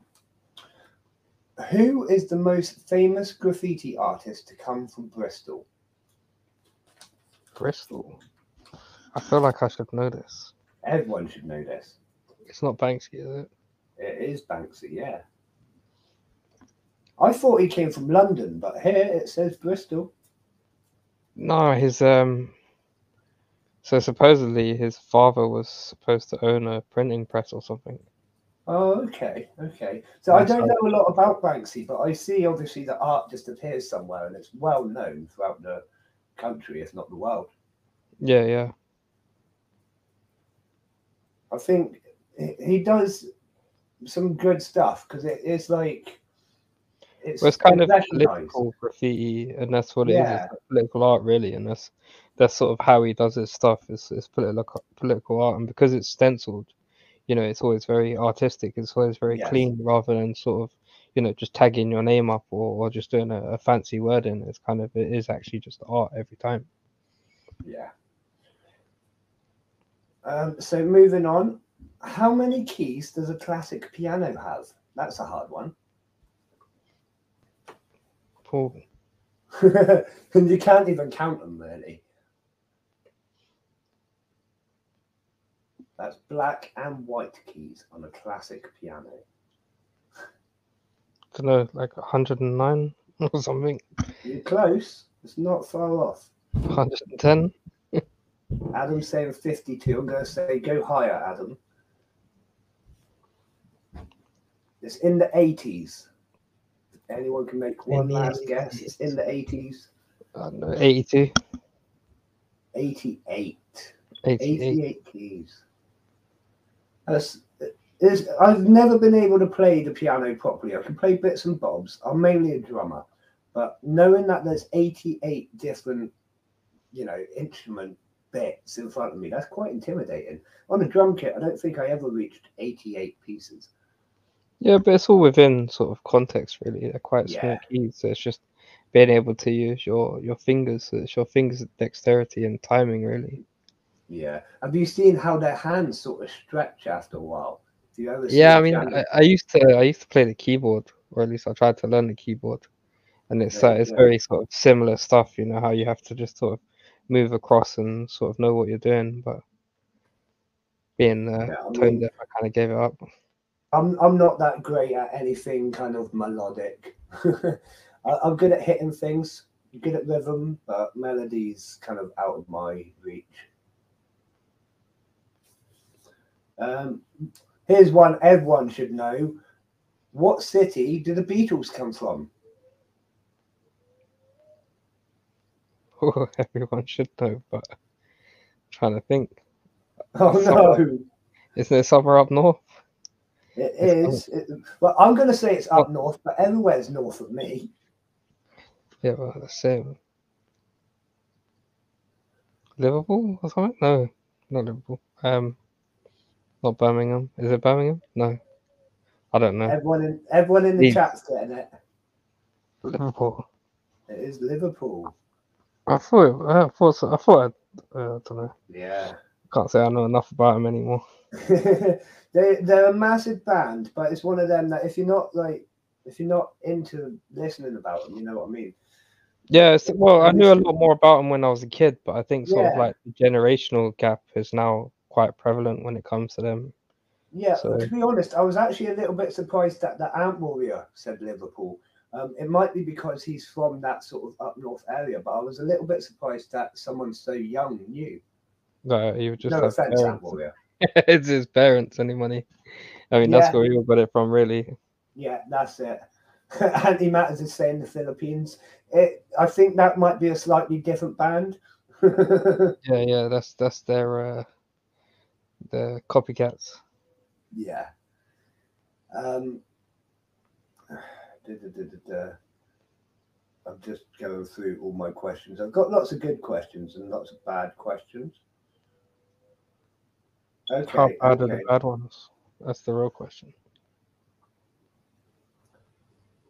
Oh no! What is the capital of Portugal? Capital of Portugal. I feel like I really should know that. I thought you were going to come out with it straight away, to be honest. Yeah. Can't actually think off the top of my head. Lisbon. It Yeah. is. Yeah, it is. Okay. Lisbon. Well done. And this is going to be an interesting one again. What is the doll Barbie full name? What is Barbie's full name? Barbie has a full name. She does. And Barbie it's doll. not Barbie. I have no idea. I thought this was quite interesting, actually. I'm going to have to find out the history behind it. I know Barbie was based on a real person, wasn't she? I've got someone here who knows. What is Yeah. Barbara Millicent Roberts. it? I think she would know that. Barbara Millicent Roberts. Yeah, that is right. See, quite a weird one, isn't it? To have a middle name as well, Millicent Roberts. I suppose most of us have middle names. The only reason I've got middle names is because my mum couldn't decide which name she actually likes, so she just gave all three.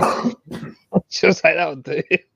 I was named after both my granddads. So my granddad Tom was my Irish granddad, and my granddad David, my middle name, is my English granddad.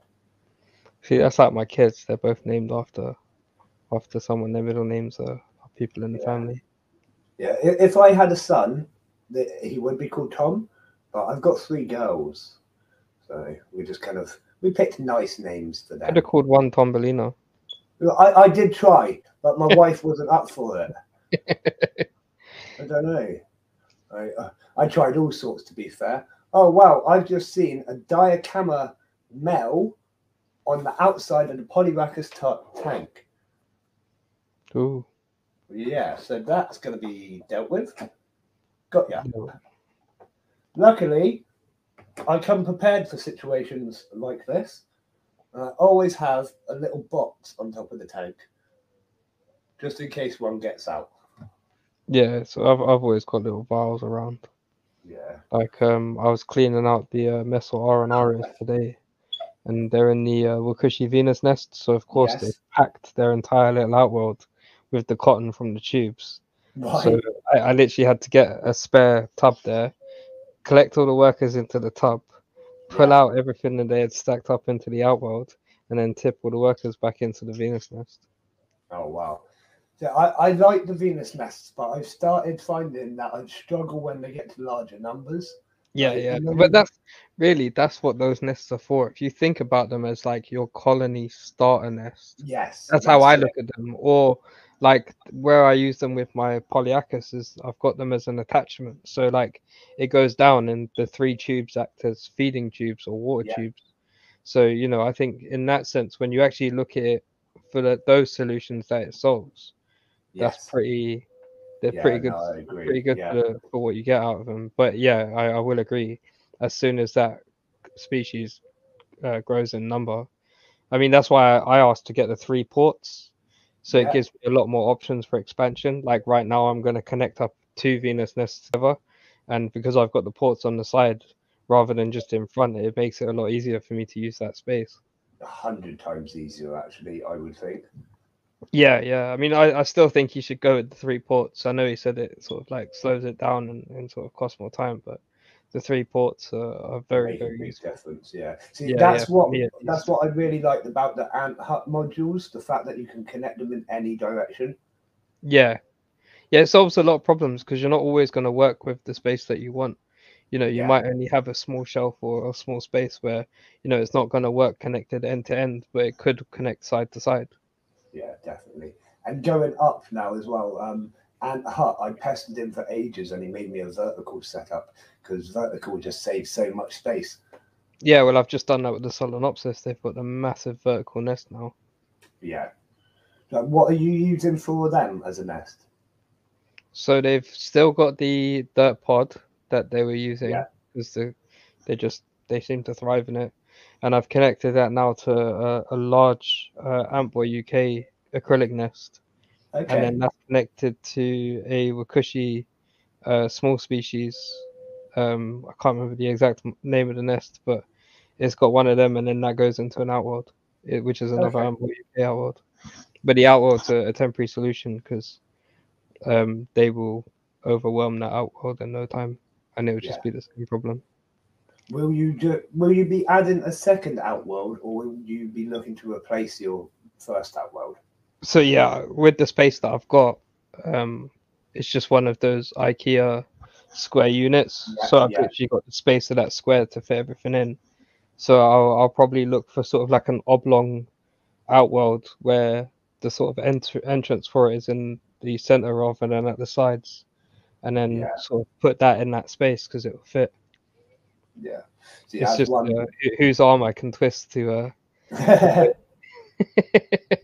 That's one thing I always find. Like, I buy all these shelving units, and I think, oh, I've got loads of space on my shelves, and then I go to put it in the shelf, and it's like the shelf is too thin, not wide Yeah, enough. it doesn't fit this way or it doesn't fit that way, and then you find yourself getting creative of how you fit it all in.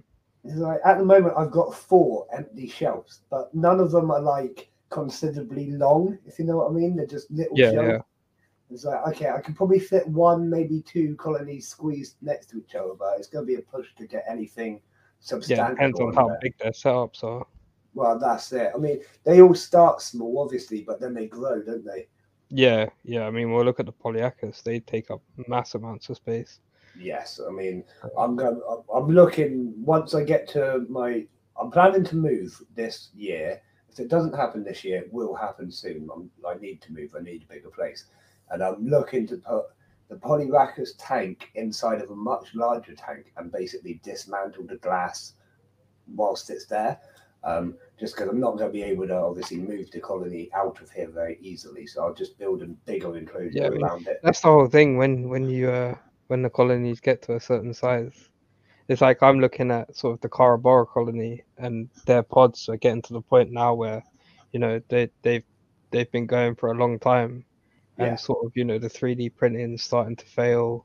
You know, the glue worlds are starting to sort of, you know, I think I've actually like sort of done a bit of experiment on this. I think because they've got natural substrate in it and it's damp, it just erodes the glue world after time. You know, it just weathers it, and it just starts to come apart. So they're just now literally living in like buckets of duct tape, and that needs to be replaced. But it's kind of like, how on earth do I get the colony out of these setups and into a new setup? And where do I find the space to connect the new setup to try and coax them out of the old ones? Because normally these kind of they normally in the wild would move from spot to spot, which is what I thought would happen.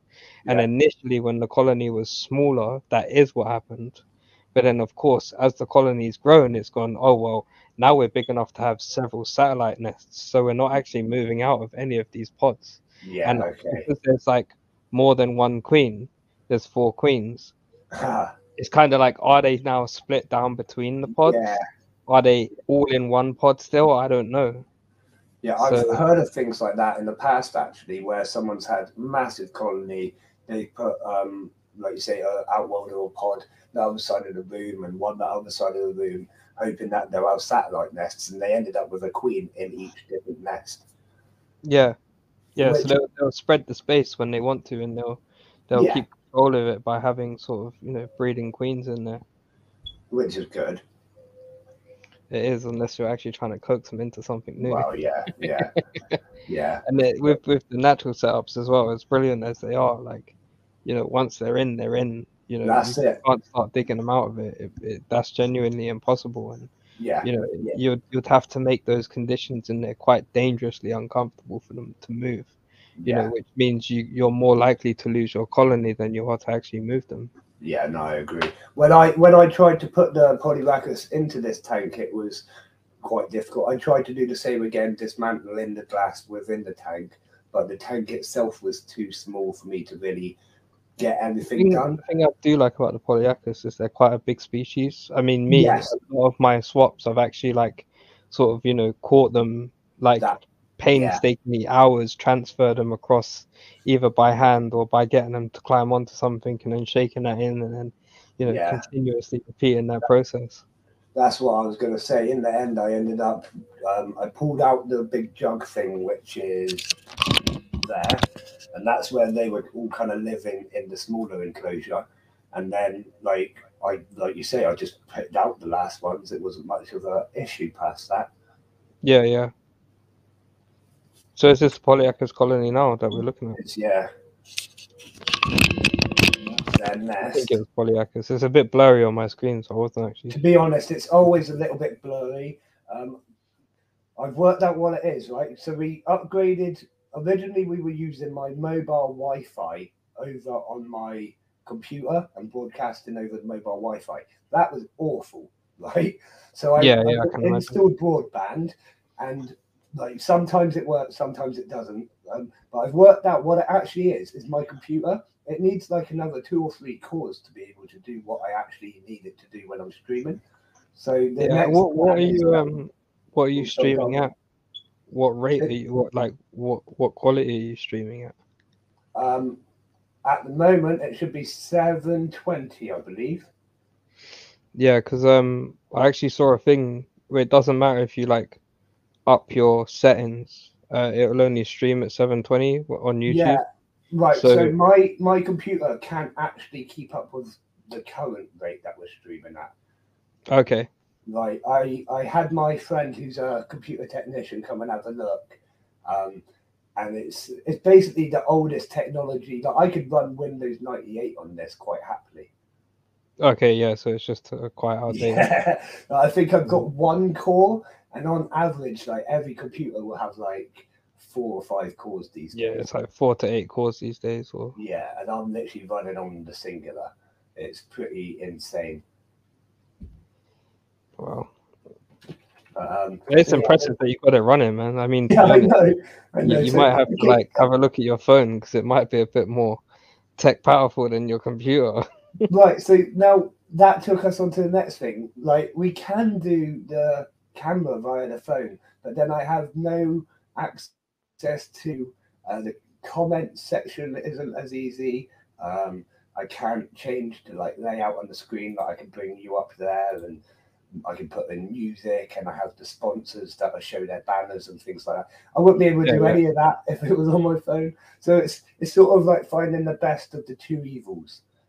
Can you not connect the phone via cable to the PC and use the phone to stream the video, but still control it through the PC? That is an interesting concept, and I have tried it, but it wouldn't allow me. I think again because my computer is so old. Right, yeah, just computer says no. Like, your computer's in Scrooge. It's at the point I just need to upgrade the computer, I think. Yeah, no, I hear that. Yeah, but it's in the works and it will happen.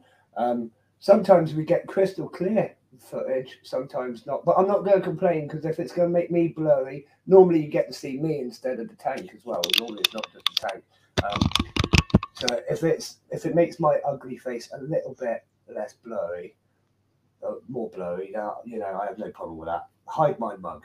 Right? Who needs Snapchat filters when you just got outdated tech? Exactly. You get it. We had a comment from Antboy UK once saying someone asked what ants are we watching, and he just put in a black and white still photo. That's how bad the footage has been in the past. So we're definitely getting better.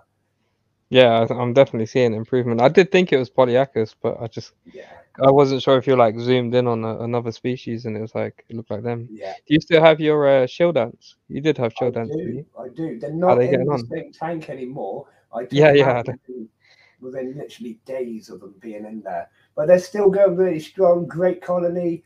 But the only thing about them is they're quite boring. Yeah, well, you get some of those species where they're more enjoyable to keep, but they're absolutely impossible to make.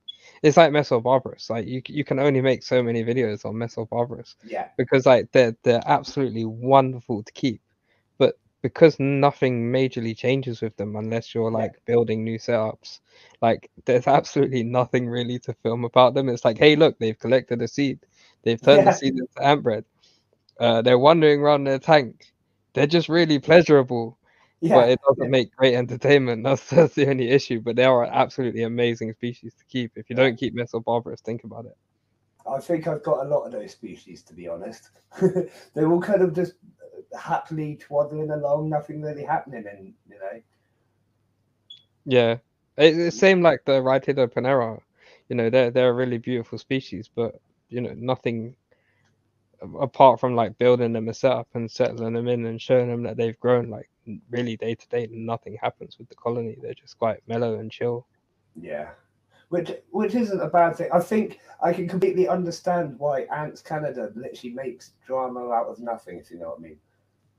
Do you know? But the thing is, he did that bit where he did the stories, like which I thought were quite cool. Like he turned them into stories. But then when it was like problem of epic proportion or blowing out of epic proportion or problem I've just created to get views, or I'm gonna go back on like the things that I laid as like my entire guideline of this hobby that many people have followed for years. Like it just got corrupted. That's all I'm gonna say. Like he just went down a path that just corrupted his soul. And it does happen, man. You must run out of ideas, and maybe it was showing like frustrations that he has with the hobby, or stuff that was going on in his life, or whatever. Like I don't want to take a complete stab at the guy. Like, do you know what I mean? He is what he is at the end of the day. But I just think he made some genuinely bad and poor choices. He's human. Do you know what I mean? I'm not gonna hold it against him forever, but I wish he would go back to the innocent stories. Like, hey, look, here's my ant actually trying to traverse an entire setup, and like I'm keeping up with this individual ant, which like, hey, if you've ever tried to film an individual ant, like that is a feat in itself. You know what I mean?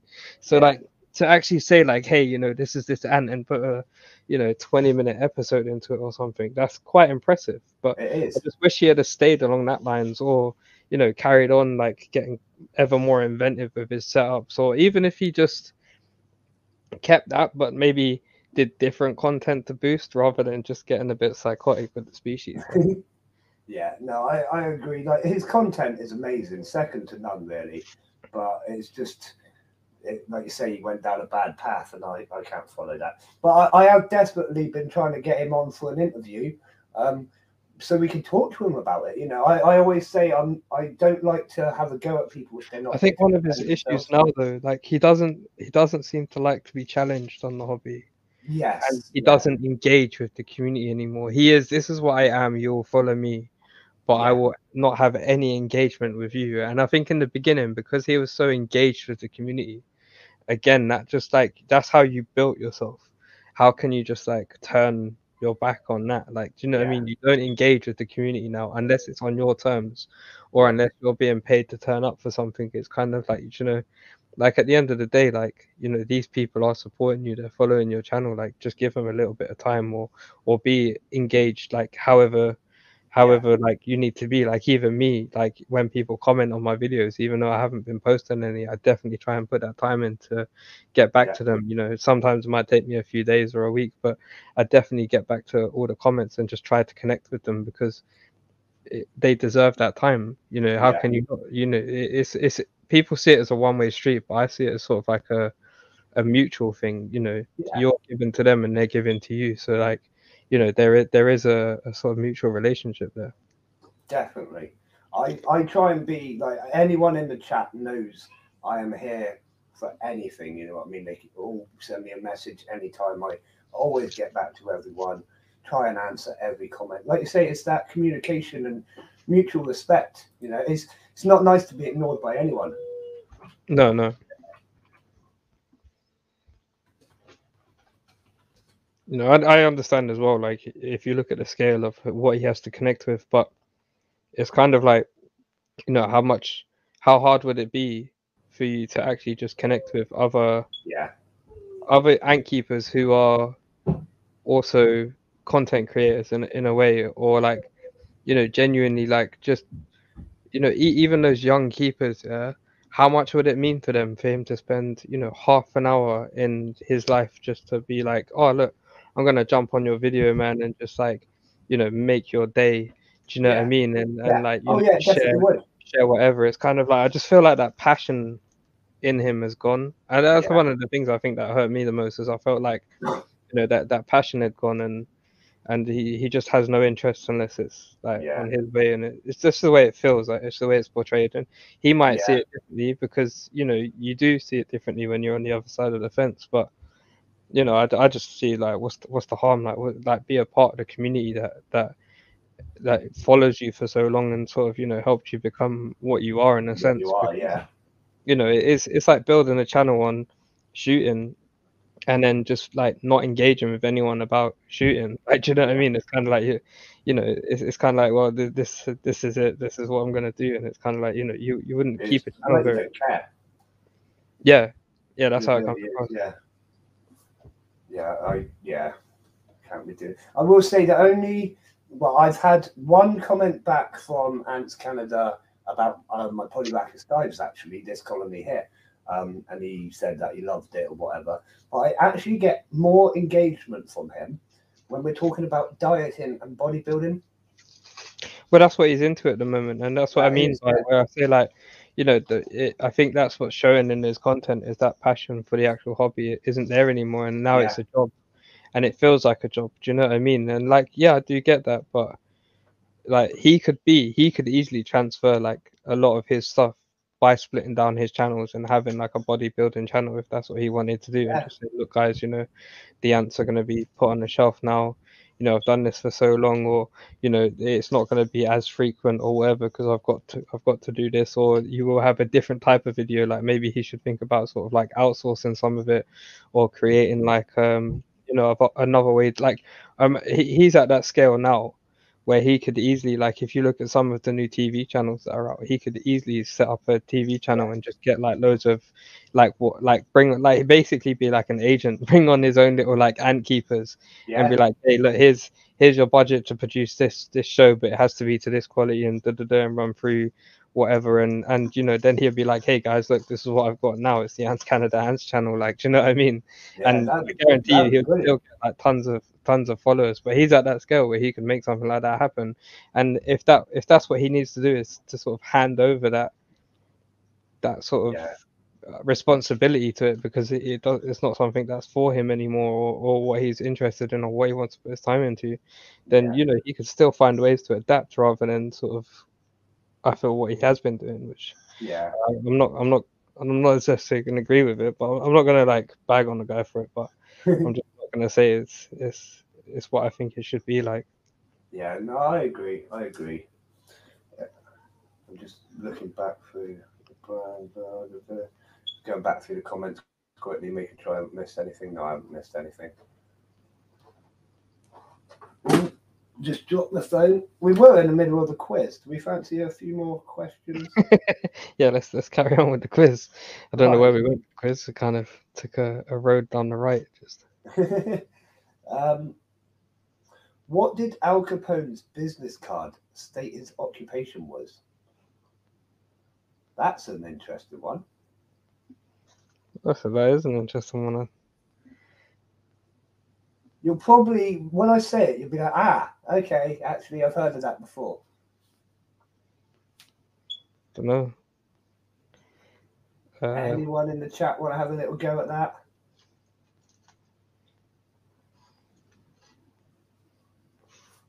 A businessman? I'm joking. Not far off, yeah. Car salesman? Really, really close. Adam saying doctor. It wasn't a doctor. Could you imagine Al Capone turning up? I'm a doctor. Well, he definitely did surgery on people. Yeah.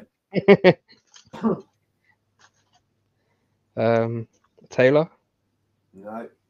I'm going to come out with it in about 30 seconds. Go on, I think you're going to have to hit us with it. I genuinely don't know that one. A used furniture salesman. Fair play. Furniture dealer. Crazy Antics said furniture dealer, yeah. Oh, yeah, he had it, yeah. Yeah, I have That's heard good. of that before, you know, furniture sale, yeah.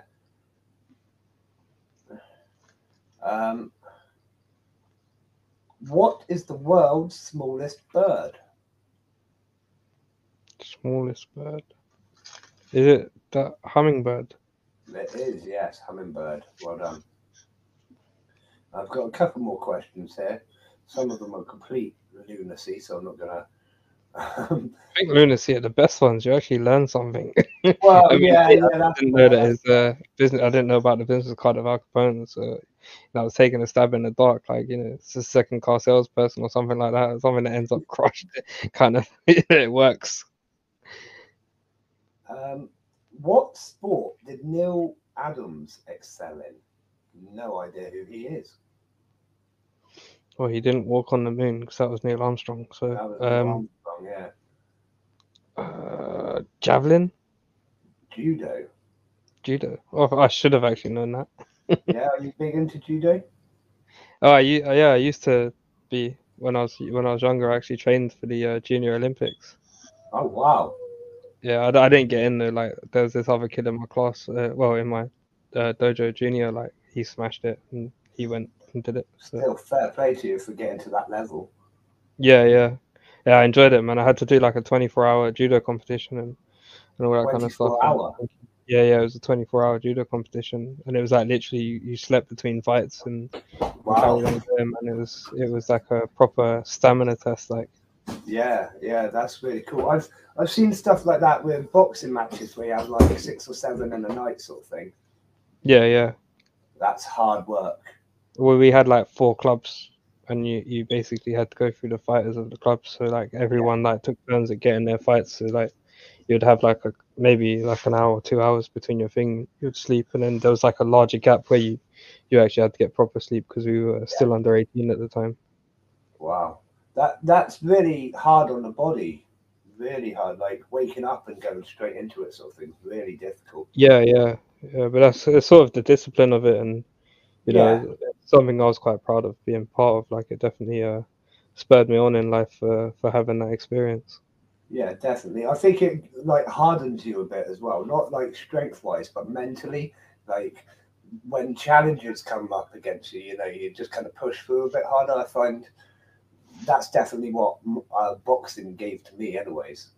Yeah, I think all martial arts and stuff like that, they do teach that discipline. They do teach you sort of, you know, get into what you think is your boundary and pushing past it. I think it wouldn't be a good martial art if it didn't, because, you know, it's one of the whole thing about a martial art is becoming a master of your art. So, you know, it's sort of mastering that cadre that you do. They say it's like 10,000 hours or something, isn't it, to become like... Yeah, 10,000 hours to be a professional. They say on average, if you do something for 10,000 hours, then you're sort of like basic level professional. Well, you should be well practiced at it by that point. Yeah. Here's an easy question for everyone to answer. If you don't get it right, I'm slightly disappointed. Apart from Ant Warrior, I'll let you off. Who sang the song "Losing My Religion"? That is easy, especially if you grew up in the 90s or early 2000s. I did, but I'm just rubbish with band names. Like, it was a hit on the same year I was born, 1991. 1991. What a But- classic song as Oh, well. I'm gonna go with what these lot are saying. That it's REM. Yeah, it is REM, and Moria had no idea. Yeah. Yeah. Amazing band. It was Moria, if you haven't heard another of one of those REM, songs look that's them my up. favorite. I'm trying to think what it was called. Was it I'm Sorry? Is that by REM? Or Not sure. so I'm so bad They with the did, names. I normally just um, remember the chorus. End of the World as We Know It, and they did loads of great songs. Yeah. Okay. What is the name of the band with the members John Deacon and Roger Taylor? John Deacon and Roger Taylor. One of the biggest bands ever. I'm just gonna go with what Kat said. Shiny Happy People. Yes, that's a great song, Shiny Happy People. Yeah. They I know, did that I'm in collaboration with the ones which did Love Shack. I can't remember who they're called, what they're called. Oh yeah, that's another brilliant song, Love Shack. Love Yeah. Shack in the love. Oh man, that's taking me back to my childhood there, man. I got you singing on stream. And I can't sing to save my life. I apologize for all of you that are having a No, brain. it's fine. They normally put up with me singing and dancing and having all sorts of madness to myself. And in deck. Do you know what? Yeah, I feel so bad because I've terrorized those guys throughout my life. Like I genuinely have, and I better know them as PJ and Duncan if you really want to terrorize them. Yes, They you live do, they live Duncan. a couple doors down from my friend's house. So my entire teenage years, I literally every time I saw them, I was just like PJ and Duncan, like terrorized. And then Oh, one day I wow. was working at the BAFTAs and they popped round the corner and like they see me there smiling at them and they was like, how on earth did you get in here? And I was like, well, Brilliant. you're not gonna escape me now. And they both looked so depressed, man. Oh, the joy. I like their bit where they tell people to do silly things, don't they? Like Yeah, a microphone in the ear. That's brilliant. I think that's brilliant. I definitely need that on the show. 100%, man. So going back to the question, John Deacon and Roger Taylor. It is not the Eagles, Katrina. Ant Warrior, well done. It is Queen, joined by Brian May and Freddie Mercury. John Deacon was the bassist. See, I'm rubbish with the names of stuff. Like even celebrities, when I get a job to like look after them, I often have to be like, which one's that?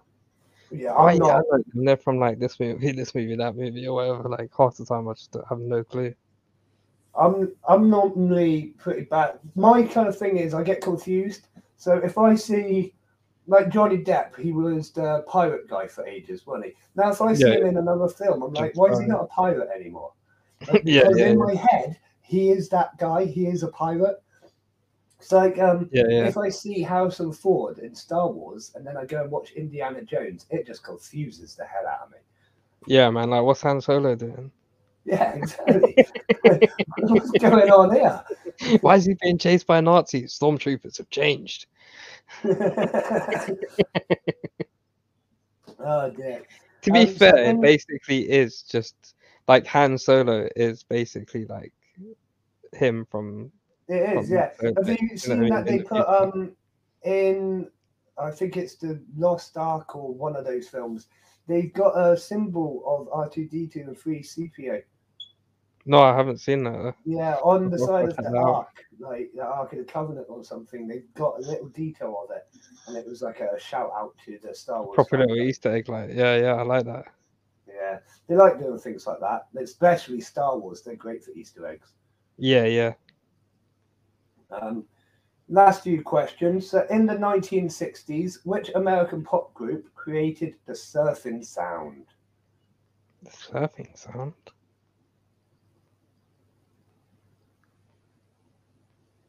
It's quite an easy one if you think about it. Beach Boys? It was the Beach Monkeys. Boys. Yeah.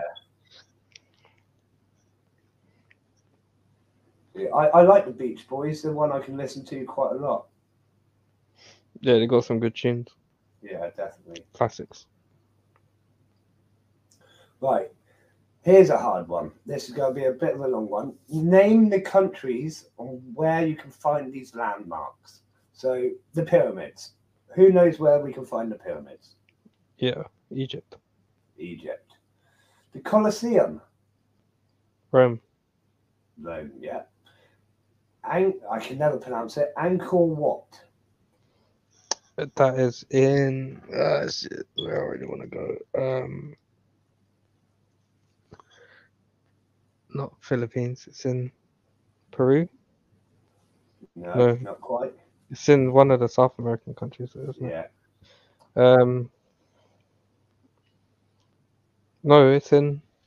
Oh, wait, I'm getting it confused. You're on the wrong side of the world. No, because there's two temples that are very similar, which I really want to go to. One's Angkor Wat, and the other one.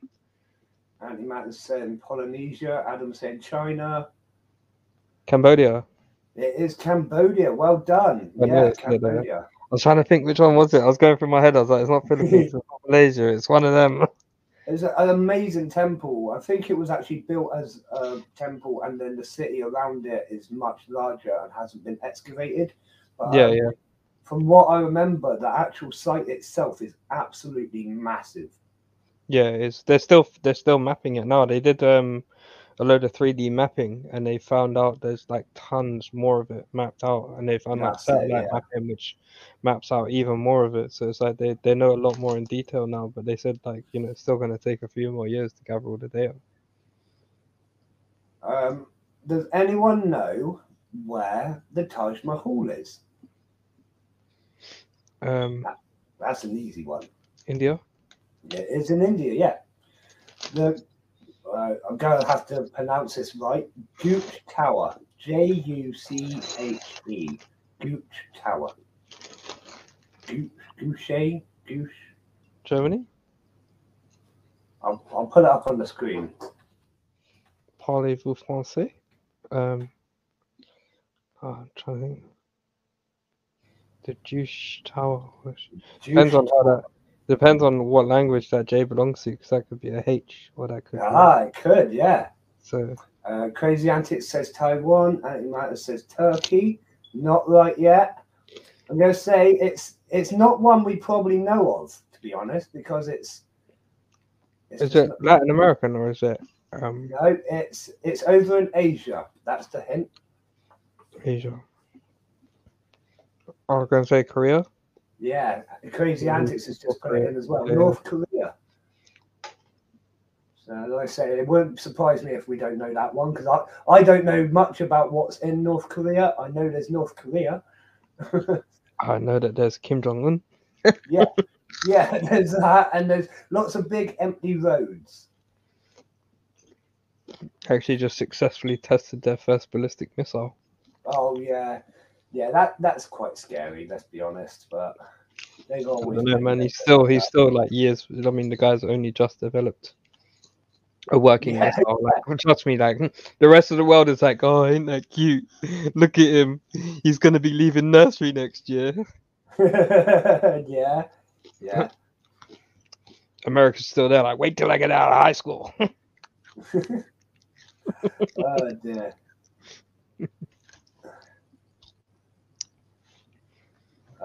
Right. No, that's an awful question. God, some of these questions, if they don't make sense to me, I can't read them, can I? I don't know. Try us. Right. Let's see here's a good what one. doesn't make sense. Which actor played James Bond before Daniel Craig? Who played James Bond before Daniel Craig? It wasn't Pierce Brosnan, was it? No. Or someone after Pierce Brosnan. I think. It was Pierce. Oh, See, was it whenever I think of Bond, that's the Bond I think of. Nah, for me it's Sean Connery, man. Yeah, see, I think, like you say, it's that generational thing. Yeah, I mean, Pierce was like sort of 90s, 2000s when he like. I just lost total respect for him when like he did that thing where he walked up to the plane ring you could clearly see that his body double that rolled underneath it, and then like he Yeah. made out like he stood back up and like done up his bow tie or something, and I was like, that is hilarious. Yeah. Right.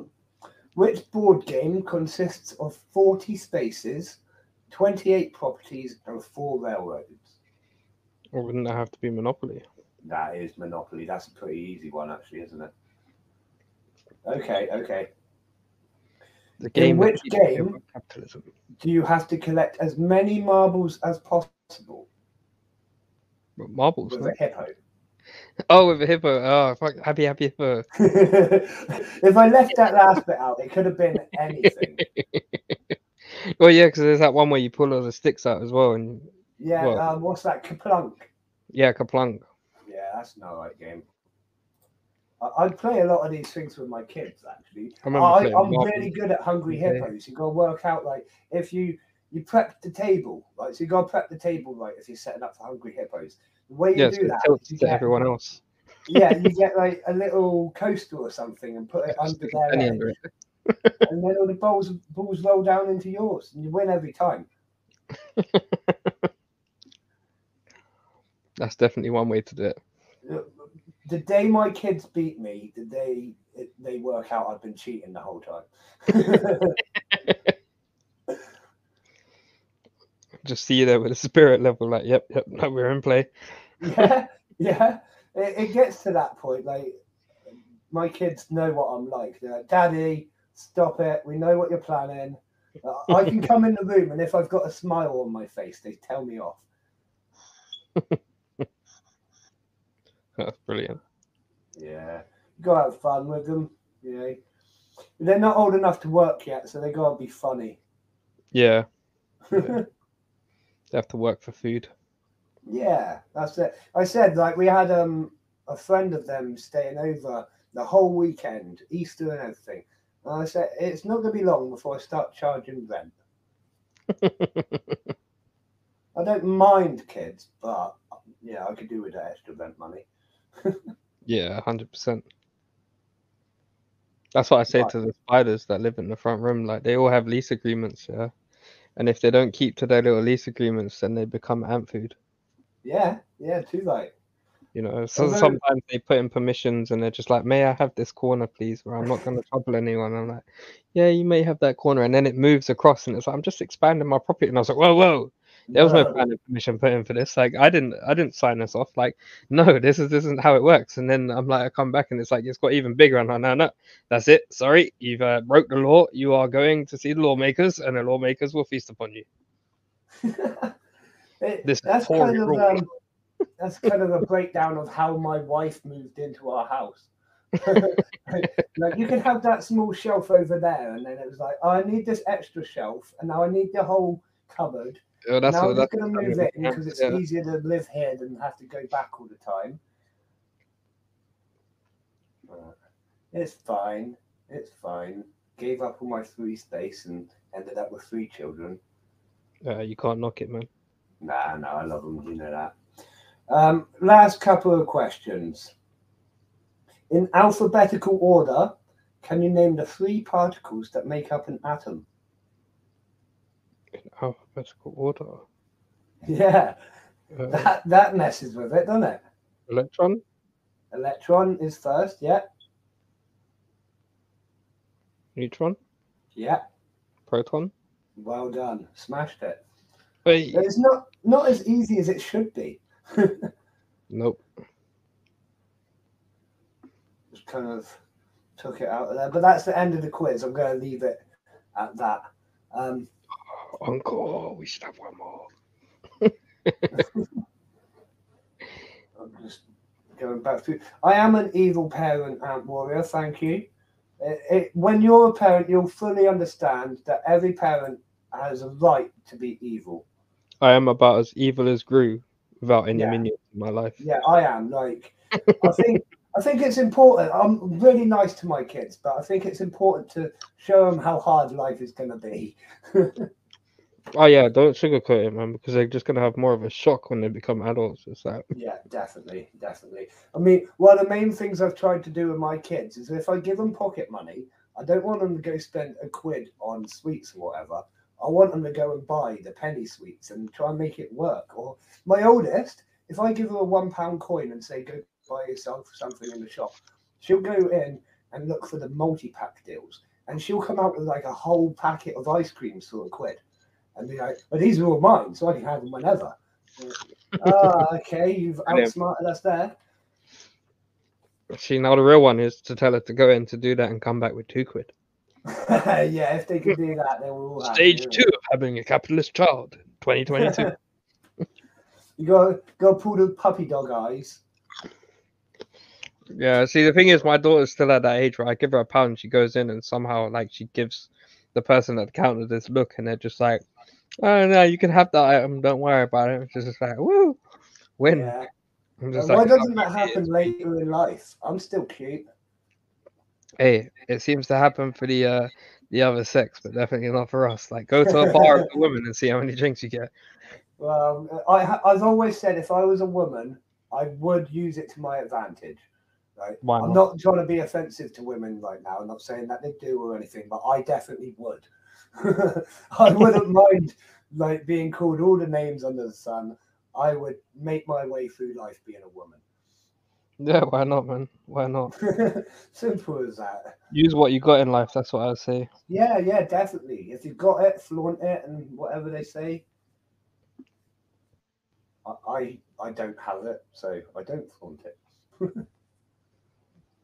My dad makes look for the best deal. It's like a maths lesson. Yeah, it should be a maths lesson every time you walk into a shop, Aunt Warrior. Too right. Try coming shopping nowadays with the price of everything. I go around with a calculator going, how much? Yeah. I literally count. I still got to get fuel. Yeah, that's it. I mean, when you're living on it's not even a budget anymore. It's not even like we're living on a budget. It's literally like that money has to go there. That money has to go there, and then by the end of it, you've got nothing left anyways. No, there used to be a budget. Now there's just how much will the bank lend me until I go on? Yeah. How much can I get until when? Yeah. How much debt can I get into before they realize I completely. Yeah. So I'm really lucky, Crazy Antics. I don't drive, so I don't have any fuel costs. But if I go and get a taxi or everything's gone up, the only time I save money there is on my cycling. I cycle everywhere basically. Even if I have to cycle like 30 miles there and back, I'll do it. See, I got the dirty diesel where I was like, hey, I'm being smart. I'm getting more miles to the gallon now. And then suddenly it was like, nope, you're going to get slapped even harder for being a diesel. Yeah, that's it, because they're getting rid of diesels altogether, aren't they? Yeah, and they've just like changed the tax on them as well. So you're like taxed by how much pollutants it puts out or something. Right. It's just like, I already paid like £500 for road tax. Like, it's going to be like £1,000 or something next time I go to pay for road tax. And it's like, this is road tax. Like, seriously, I pay tax from the moment I wake up to the moment I go to bed and still pay tax in my sleep. Like, leave me alone, man. Do you know what I mean? Like, everything I buy is taxed. Like, everything I do is taxed. Every bit I earn is taxed. Come on.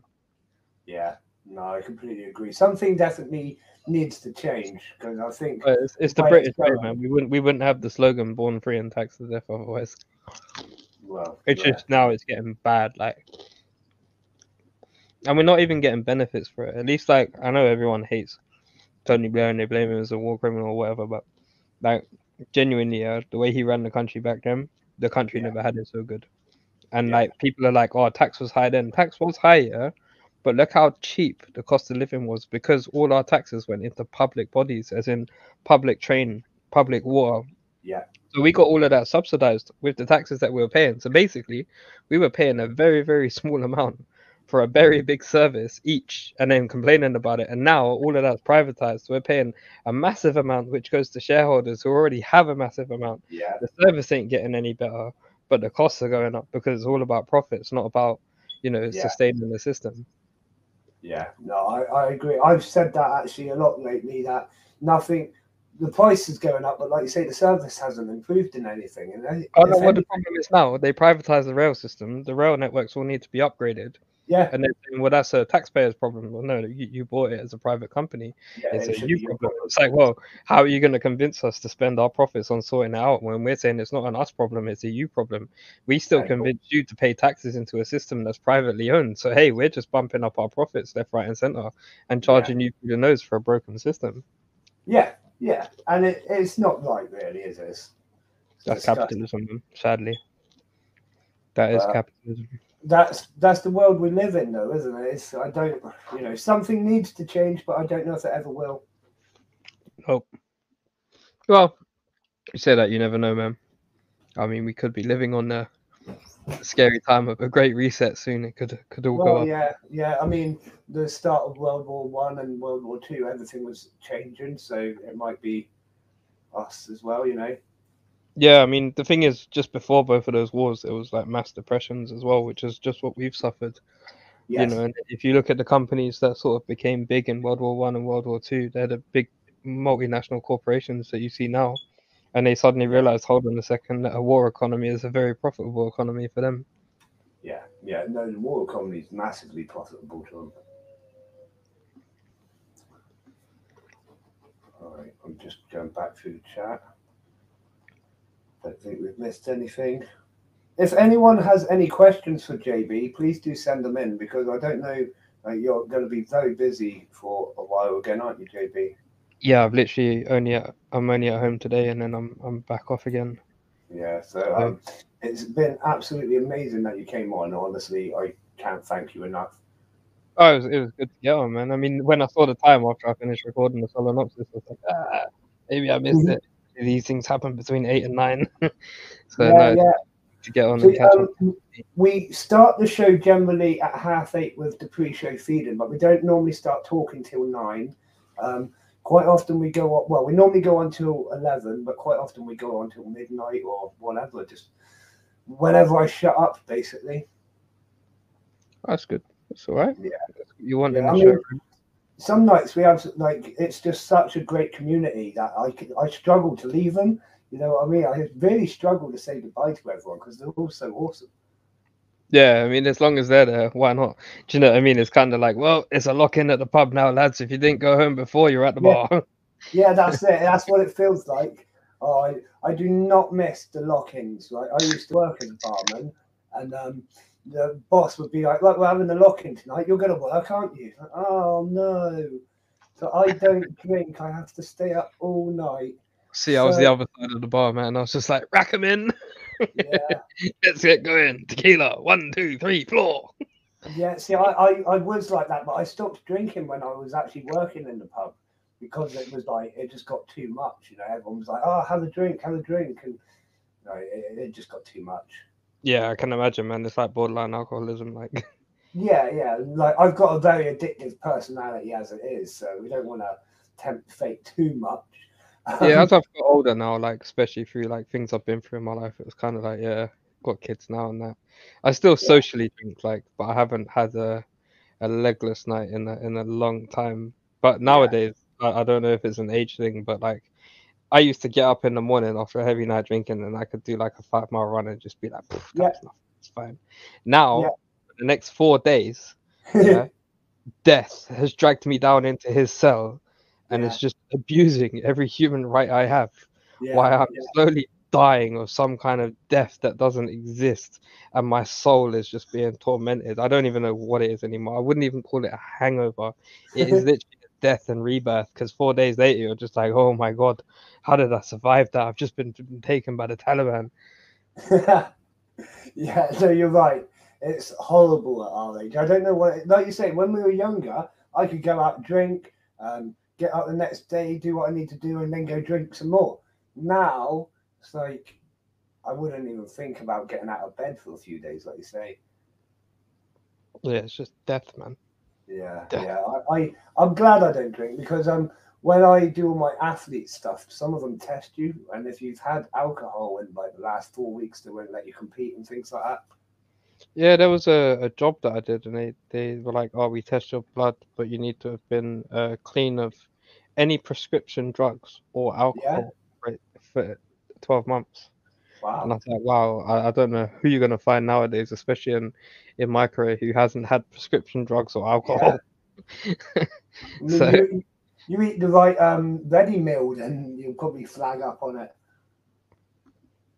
oh yeah, man, just have something with a ton of poppy seeds in it, or but Yeah, everyone takes a paracetamol and ibuprofen every now and then. Do you know what I mean? It's like, yeah, you know, they still pop up because it'll pop up as opiates, isn't it? So yeah, definitely. Yeah, that's interesting. Yeah, I don't think that's ever been an issue for me, but I am on medication anyways, and like I have to make all the competitions aware of what I'm on and my health conditions and stuff. yeah, I Most mean, of with them, me after I got injured, they were a bit like, hey, there's this stuff called cocodamol. It's highly addictive and you shouldn't take it, but we want you to take it for the rest of your life. yeah, And it's like, yeah, give it whoa, a go. what do you Well, mean? Like, I don't want to be reliant on this stuff. Like, when I was first diagnosed, I spent just over a year in the hospital, and I was on Oromorph the whole time. oh wow, yeah, that's like morphine, isn't it? Basically. Yeah, that's like the step under morphine. And coming Yeah, off it, like I was having withdrawal symptoms and sweating, and it was a proper, you had to literally break the cycle of having it. It was weird. yeah, yeah. Didn't realize how much it had affected me, but yeah, Yeah, I literally only take painkillers now when like the pain barrier gets past. Like, I don't want to yeah, just be taking them all day, every day. Like, and yeah. they See, just become ineffective at that point as well. It's kind of you're just killing your liver and kidneys for no reason. yeah, yeah. See, I try not to take them. I'd rather go to hospital and have them inject me with something than take more pills. But again, that's because I'm on such a high dose of medication already. Like you say, it screws your liver, your stomach. I have to take 2 pills just to counteract the bad effects it's having on my body of all the other pills. Yeah, Yeah, yeah. You never want to be in that situation. That's not yeah. And a then, nice way to be, man. I mean, I've lost all my teeth. You might know, I quite often say I've got no teeth at all, and that is because of the bad effects of medication as well. Oh yeah, I'd say the same. Like from where I was taking cocodamol and ibuprofen so much, it like damaged my stomach. I was throwing up a lot after meals and stuff. Yeah. And like that caused a lot of like erosion and corrosion Yes, to my it does. teeth. Yeah, So yeah. It's a weird one, isn't it? But yeah, unfortunately. got to do these things to get better sometimes. Yeah, well, that's the thing. Half our cures are just another way to stay ill on something else, man. That's why I Yeah. say like our pharmaceutical industry is terrible because they really don't want to cure the problem. They're just like, how much money can we make off these opiates? And this is Yeah. legal, right? So those heroin dealers over there, yeah, they're bad, but we're good, right? Yeah, no, that's what you tell everyone that we're good. We're the good guys. Yeah, you take that heroin and the pill, my friend. That's good heroin. Like that's bad heroin. Don't take that shit. Yeah, no, that's completely right. I don't agree with like because when I was given Oromorph, I wasn't told anything about it. Like it was an opiate or anything, and I wasn't really in a place to be told about it either. I was pretty much dying. But looking back on it, I probably would have said no. Don't put me on it for a whole year. Sometimes you need something. Yeah, I mean, like from the dawn of humankind, we've messed with some kind of drug because the truth is like reality is harsh. Like, do you know yes, what I mean? Like, no matter what, whether it's to like take time out to heal up or take time out for whatever, like reality is harsh and everyone tends to have some kind of kink. And if you got those people that are like, yeah, I don't take nothing, like I don't even take a prescription pill. It's like, yeah, that's why you got OCD and meddling. yeah, Like those people are always high strung. Do you know what I mean? And it's kind of like, yeah. yeah, I can see why you don't drink, don't take medication, don't do whatever. It's because you are already high as hell. Because you're already there. Yeah. Like reality broke you, didn't it? Like, Yeah, yeah. See, I try and avoid more pills if I can. I'm on 20 something pills a day at the moment, and injections every month and all sorts. yeah, that's crazy, man. But if it keeps you alive, that's That's it. It's keeping me alive. I'm hoping that, like you said earlier, because of the COVID, they've started researching my illness a bit more. Years and years ago, they basically decided there's no cure for it, and they just gave up. There's yeah. no And then the funding. pharmaceuticals move in. It's like, here, slip this. Oh, will that fix it? No, it'll make you forget that you need to fix it. Yeah, Right. yeah, that's all right. We could deal with that. But yeah, there's no support or no funding, no research or anything happening for my condition. So hopefully it might spur them to do something a bit better into it.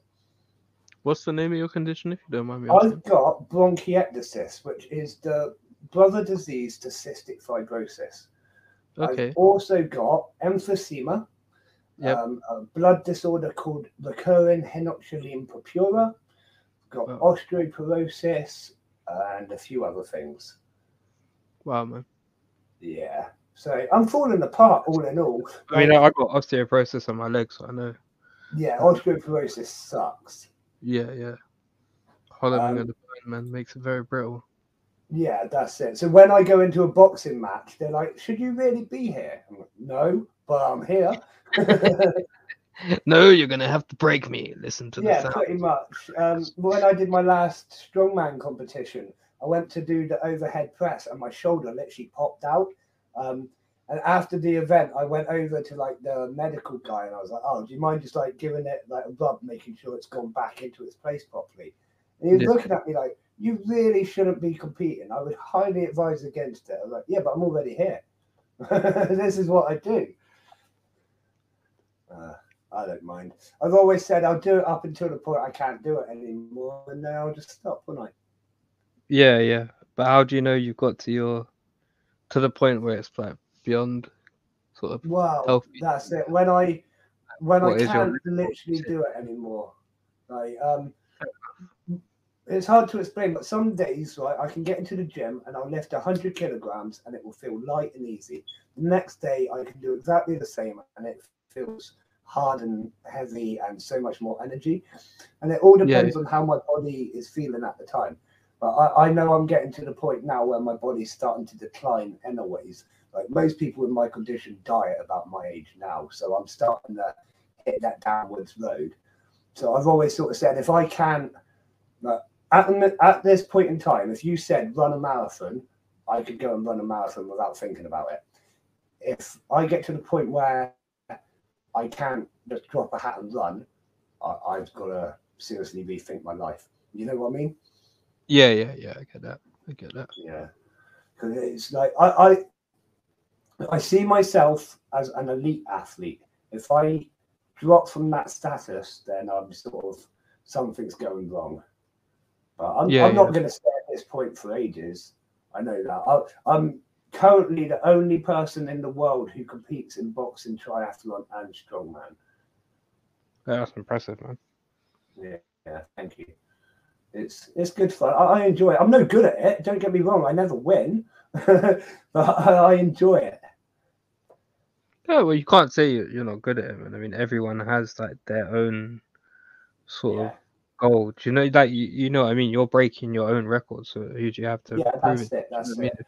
I mean, if that's like where I said, you ranking it, then as long as you're satisfied with what you're achieving and you know that you're in a happy place and you enjoy doing it, man, then that's what it's about. Like, do you know what I mean? 100%. That's always been my sort of idea to stuff. I suppose it's why I've never been a massive fan of competitive sports, but it's kind of like, you know, you appreciate everyone for what they do rather than you know, try and set strongman is so much like that. Everyone, like, you're competing against other people, but they're the most supportive people in the world, if you know what I mean. They all turn around. Yeah, I've noticed that, like from when I've been around people who are in the sport and sort of how they are with people and each other and stuff like that. Very humble. So you know, it's amazing to see. Like, a lot of great sportsmanship is what I'd say you get out of that sort of like industry. Which is really not like I've spent my last probably 6 years like highly in the strongman community, and like that was what I was used to. Like everyone's so nice and helpful, and and like bringing that over to the ant world has been a little bit iffy, we could say.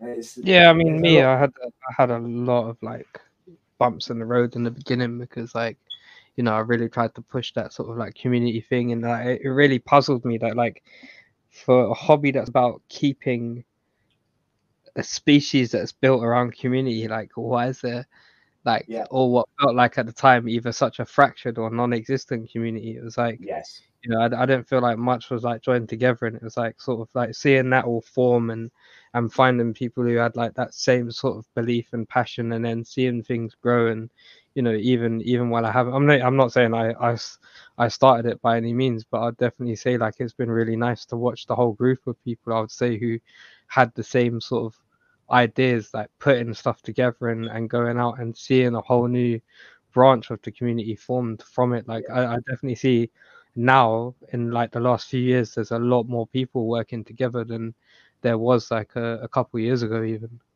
Yeah, I think that's really right. Like, I would say it's a massive part down to you, to be honest, JB, because you were there at the start when we all started kind of trying to form this community and get these ideas rolling and things like that. I'd say a lot of it. Yeah, but that's the whole thing about a community, man. You can't do it alone. Do you know what I mean? So Yeah. like, and like I could only take it so far with what I wanted, and like I felt like, you know, I hit a lot of brick walls, but then, you know, there was a little group that was formed, and it wasn't just me trying to build something. It was these same people who felt the same way, who wanted to see the same thing, and that was like the birth of the community and what that's become now. If you look at all the little sort of like group channels, the live chats, the, you know, they're all community based. They're all about bringing this community together, and there's, you know, all these people working together to make it happen. Finally, it's like it feels like that barrier's been broken.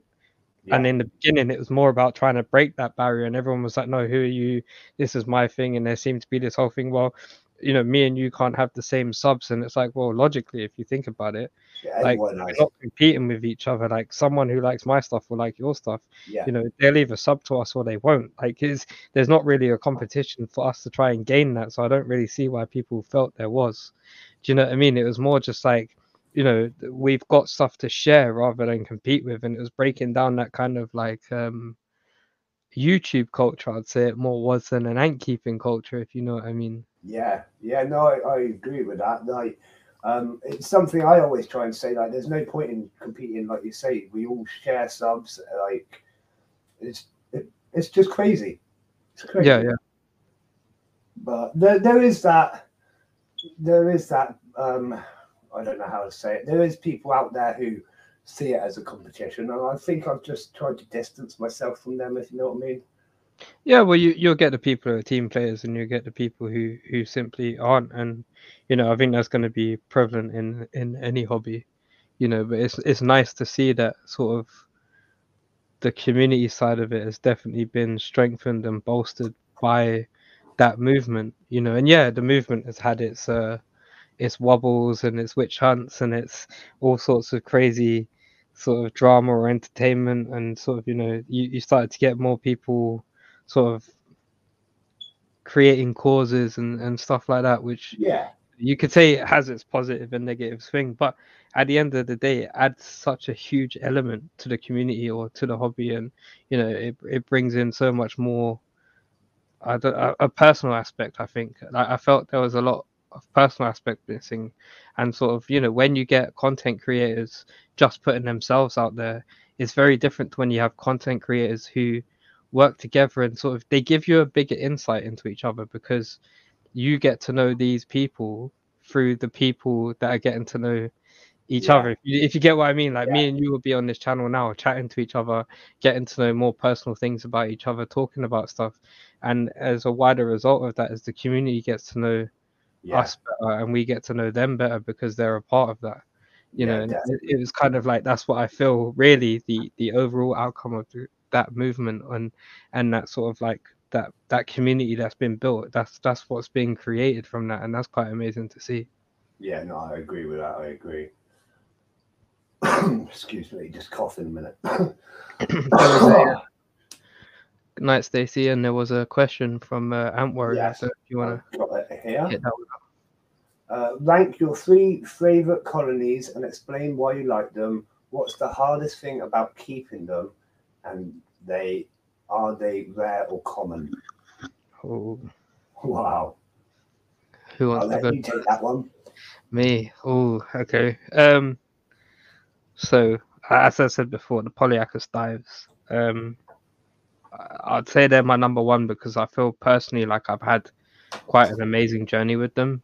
You know, I've got to see quite intricately using that pod how they build their nests, and sort of like even the crazy little detailed things. If you look at how They allow ventilation through the chambers and stuff like that by the way Yeah. they shape them, and just how they encourage that kind of stuff, and quite amazingly the structures that they can build simply using their young to weave. I'd say they're intermediate keeping because they're very hard to start off, but once they're going and you've got a good colony, they will just go. Like there's you can go wrong and they will survive. Do you know what I mean? Unless you've like gone ice cold or something like that. As long as you sort of maintain that rough temperature gap and you give them the environment they want, they will just thrive. But it's that beginning stage that's very hit and miss. I wouldn't say they're a common species. I wouldn't say they're a rare species either. I'd say that they're sort of like mid-range on the sort of like if you're going to be importing species, especially in the UK,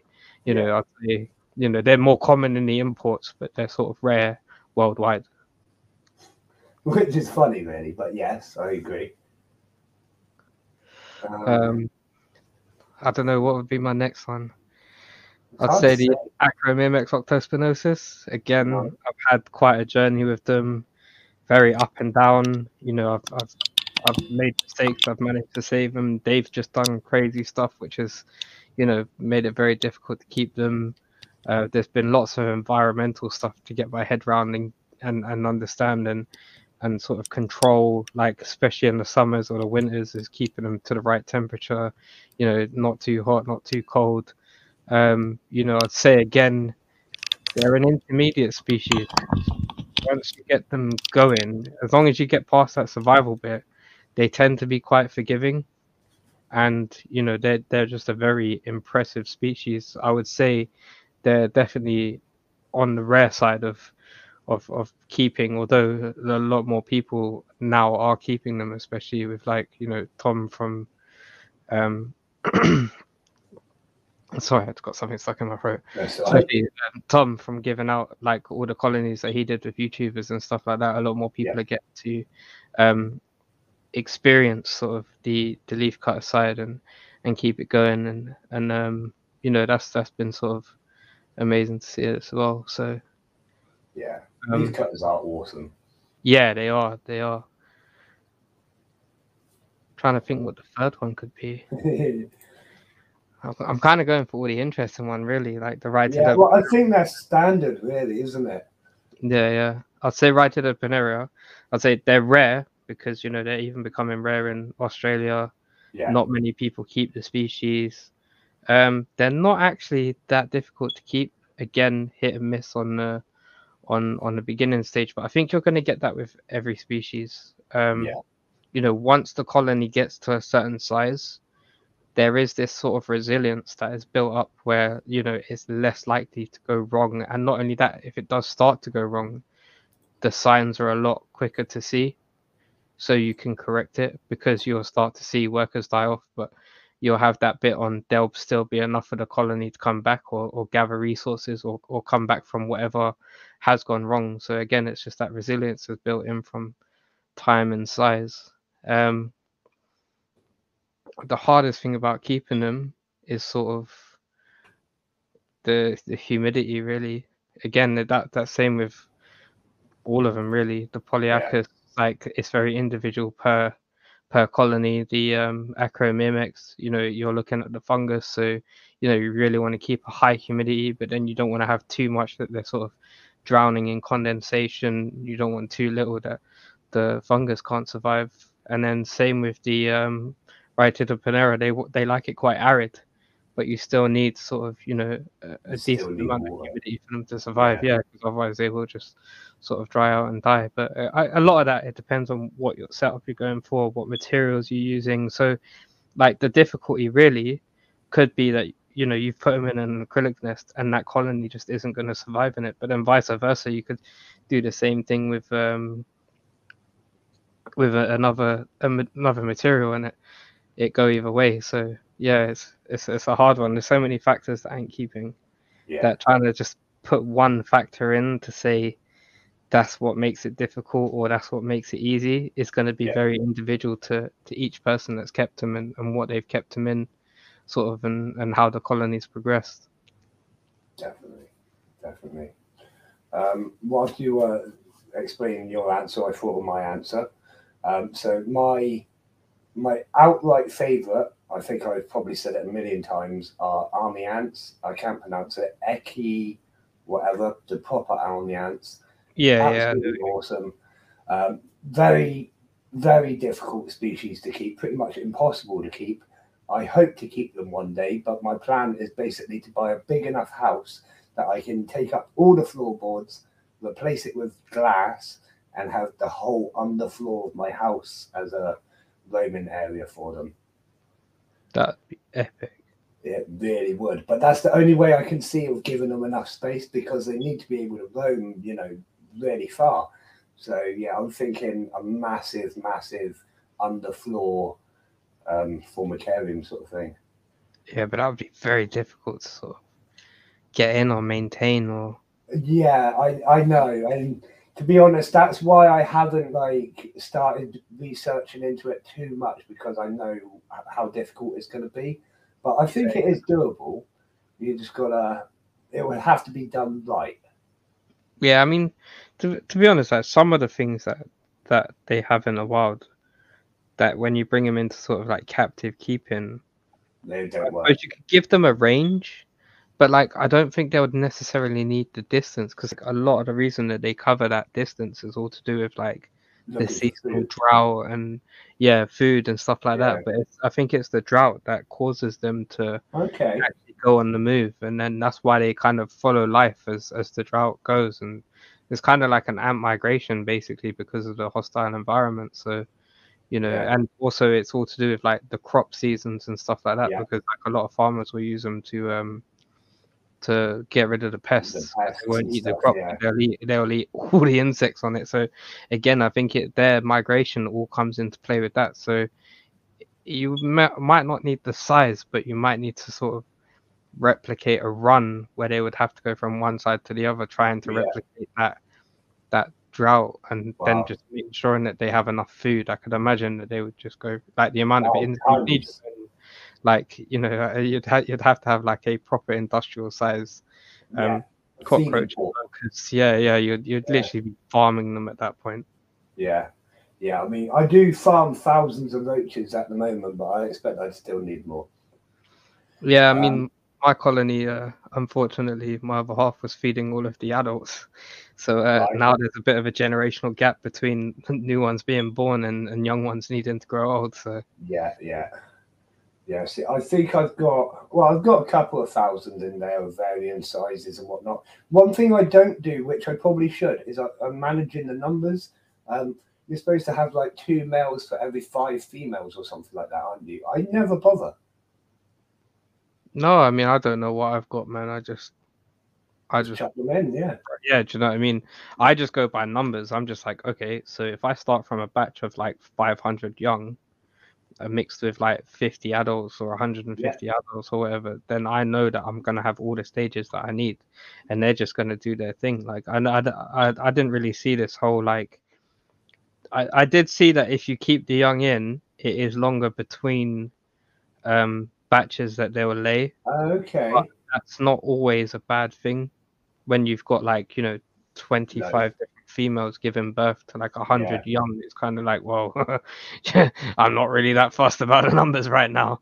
I don't need that to speed up. That's fine at that pace, because now I've got plenty to feed. Yeah, I mean, mine just breed like crazy. I haven't had to buy more in a very long time. The one thing I have noticed is that my Madagascan hissing roaches have definitely outbred, or at least outcompeted the dubia roaches.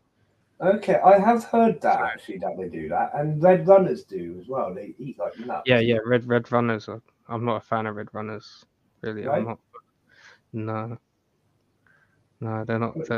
I can deal with the hissing ones, and I can deal with the dubias, but I just can't deal with the red runners. Brings too many memories back in the desert of like roaches trying to eat me alive, man, or jump into my mouth, which is absolutely horrific. Yeah, I think that might traumatize me a bit as well, actually. Yeah, I mean, literally, there was one point where I was out in Saudi Arabia and I was getting so miffed with them, I'd like taped them all to the walls. There was like, literally 1,000 cockroaches taped to the wall of my fucking room. Nice. And the lads come in and they're like, "What have you done?" I was like, "Listen, they're torturing me, so I'm just torturing them.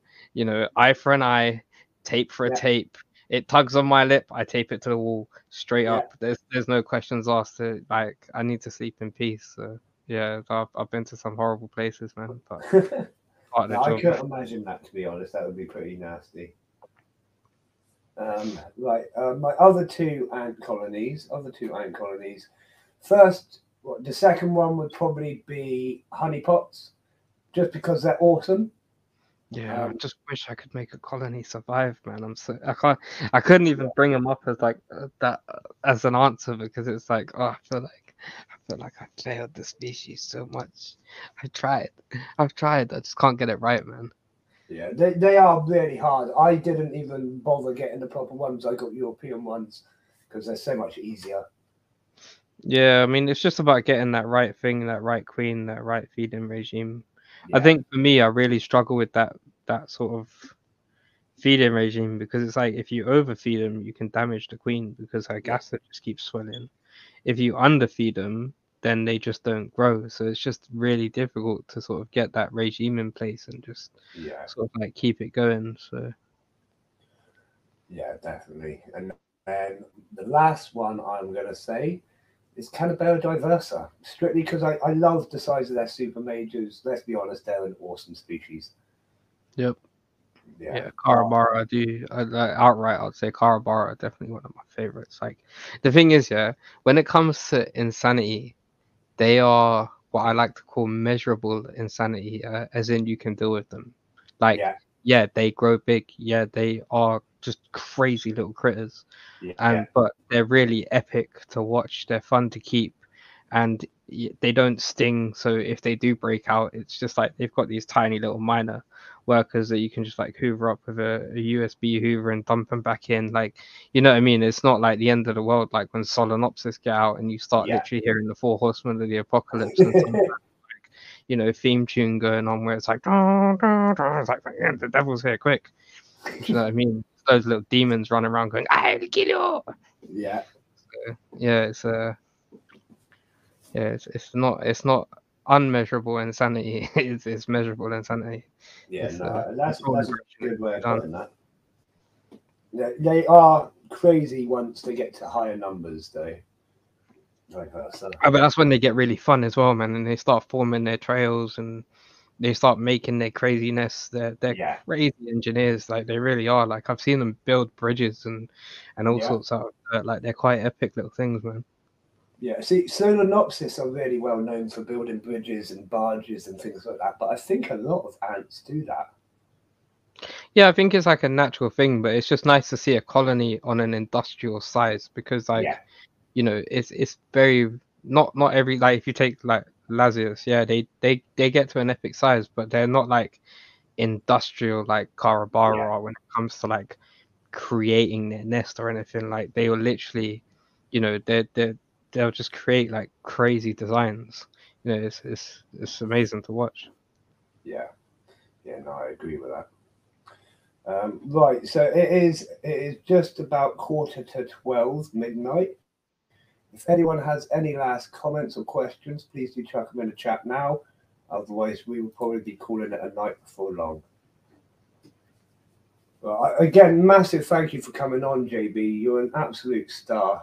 No, thank you for having me, man, and I really appreciate you checking in and giving me the opportunity to jump on. It was nice to get sort of a little bit of time with the community and catch up with everyone and find out what's been going on because just everything on my side has been absolutely insane. I barely have time with my kids at the moment, let alone the ants. So it's like, it's nice to find a bit of normality again. Yeah, no, definitely. It's great to have you back in the community, even if it's only for a night. Yeah, well, I do try to jump in a bit more. I mean, juggling so much, like when I've been away and that, it's been a bit of an insane run. Like I was out in Saudi for a bit and then I was traveling sort of around Europe and then I was over in Northern Ireland and then everywhere here. And, it's kind of like I just didn't have any opportunity whatsoever to do anything. I did got about, I don't know, a minute and a half worth of footage of ants while I was out in Saudi Arabia. So right, yeah, might try and throw that into. I know I put up snippets onto my Instagram and that, but I might try and throw that into a video. I mean, it's not amazing footage or anything because I was on duty at the time, but I found 5 minutes to try and record a few nests. So. Yeah. Well, I would probably be doing the same. In fact, I do the same when I'm on my break at work. I'm like, right, where's an ant? Well, what can I see? Yeah. We've got one last question here somewhere. Yeah. What do we think of white-tongue nests? Honestly, Yeah. Go on. I think they're a bit overrated, man. They're very difficult to maintain. The humidity levels, or at least personally, this is my experience. Like, you know, you make them, you hydrate them, and it won't be too long before that all dries out and completely dissipates, and it's not retained in the nest. And you know, I think that because it's such a sharp up and down, I think some species really struggle with that. So while I would say they're good for certain species and certain species will thrive in them, and you know, I'm not going to say that no species will ever thrive in them and they're not great. But I definitely think they're just a bit overrated, and I think they're just real struggle to maintain the environment, the correct environment. At least personally, that's what I'd say is that, you know, it's very up and down from my experience of no matter what I've done and no matter what solution I've tried to add and no matter how many times I've hydrated it. You know, I find as well when you're heating them, sometimes they seem to sort of absorb the heat really well, and that again can cause problems because you know, it just creates a little oven inside the nest. So yeah, I've definitely cooked a couple of species, not meaning to. But yeah, I don't know. I think yeah, it's hard to say. I just think personally that I'd say that they're a bit overrated. They do have their purpose, and I think their better use is like in a sort of like where they're used as well as something else. So like if it's just used as an option or it's just used as part of the material in the nest, and maybe you have other options in the nest, I think that could work. Yeah. I mean, I've got a white-tongue nest that has been sat on my shelf for probably about 8 months. And I keep going, I get a colony and I'm like, right, what nest should I use? Going through all the different ones. I pick it up every time I look at it and like, nah, not today. And I just haven't had that, like you say, I haven't felt like it's the right ants for that colony because it's just not one I trust. Yeah. What about Ants Australia, White-tongue? He said he has fixed most of those problems.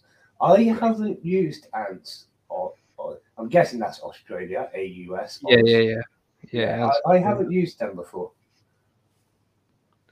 I can't see how he would have fixed the problems completely, unless sort of I don't know, again, unless there's a different mix of materials, because you can't change the inherent problems with the material itself. Yeah. Like it's great for certain stuff, and like don't get me wrong, like it's very, very good for aerating your nest. Like it's one that breathes so that your ants will always be able to breathe, and that can be a problem in sort of like acrylic nests or in other nests, you know. So it has its pros and it has its cons, but for me, I haven't had much success just using Ytong nests. I find unless it's a species that really likes an arid environment and is sort of, you know, very sort of hardy, then you know, delicate species or even species like everyone said to me, you know, that Noda would be able to survive happily in Ytong, and I've never managed to make a colony survive in Ytong. Wow.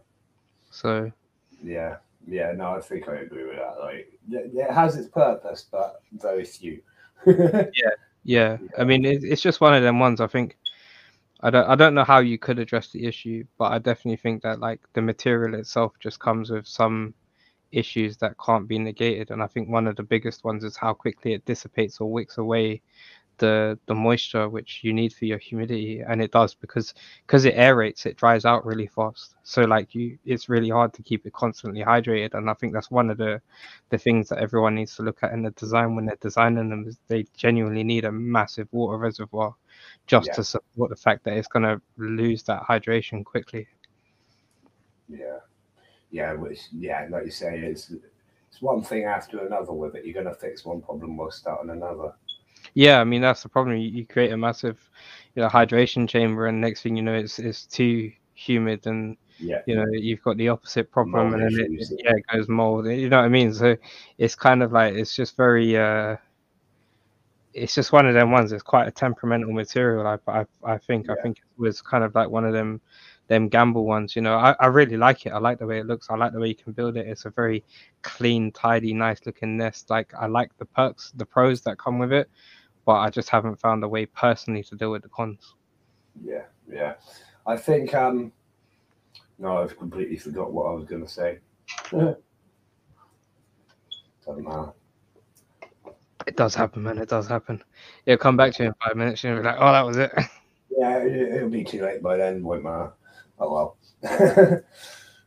Oh, that's what I was going to say. I think the technology has sort of moved on. Like, they were great, like, a few years back, but technology-wise, like, in the ant keeping hobby, we're coming out with much better nests now, much better formicariums and the technology's moved on. Yeah, but the way to build and design stuff, with computer aided design and technology like 3D printing, the various machines that cut stuff out, laser cutting, that's opened up like a mass amount of sort of materials that can be used, especially if you look at 3D printing, where like it's not just like PVC and stuff that you can print in. Like you can print in all sorts of crazy materials. Like you could actually print in cement if you've got a certain type, or you could print in like a version of cement. So you could actually print in Etong really, and you never know what that could solve or what that could help. Or maybe if you did a better mix, or it was more of a plaster mix, then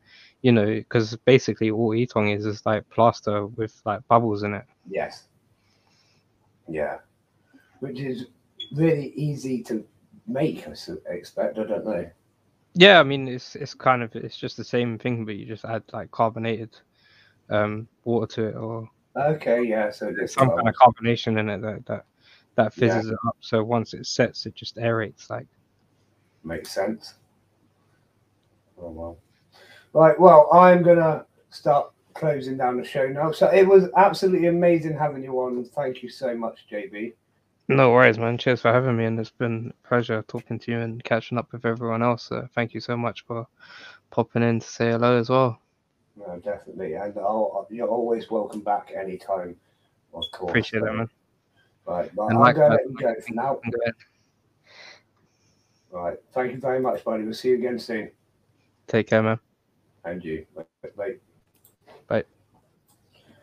And there we are, everybody. That is the end of the show. Thank you very much for staying around till basically midnight.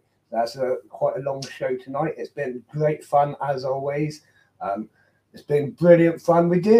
I'm really sorry to All Ants UK. He came on, and then we spoke for like 5 minutes, and then he didn't get another say. But I'm sure he'll come back on very soon, and we'll talk about all his new ants, because we all want to hear about that. But it's been absolutely awesome having JB on. As we said earlier, he's been so busy with work and everything. Oh, wow, we've just gone into nighttime mode. He's been so busy with work and everything that he's just not been able to do much in the ant community. So it's a real honour and a pleasure to have him join in tonight. And it's been amazing. And I hope you've all enjoyed the show. I hope you enjoyed the quiz. I hope I answered as many questions as I could for you with my impromptu interview of JB. I didn't have anything written down, believe it or not. But yeah, brilliant. Massive shout out to our sponsors of the show, Answer Us, for sponsoring us and making us an awesome show. And a massive thank you to my Patreon supporters as well, Kevin Rogerson, Jason Walker, and Katrina. Massive thank you, Katrina, for your support. And if anyone else wants to show their support, you're more than welcome to check it out on Patreon. It's just £3 a month, and it just helps. All money goes into the stream, basically improving the technology and stuff behind it. Anything else that I need to say? If you haven't yet, go grab a ticket to the Ant exhibition, send me a message, and you can get your £5 discount code to bring the ticket down to just £10. I've actually sold quite a lot of tickets in this last week, so it's going well. Make sure you don't miss out on yours, I expect, or I hope. But yeah, I'm going to leave you all now. I love you all so much. Thank you massively for joining in tonight, being amazing, showing your support. And of course, I expect you are all subscribed to the Colonialist. But if you haven't already, please do drop him a sub and show your big love and support his way. But as always from me, I'll see you again soon, Ant fans. Thank you for another amazing night. Happy Easter.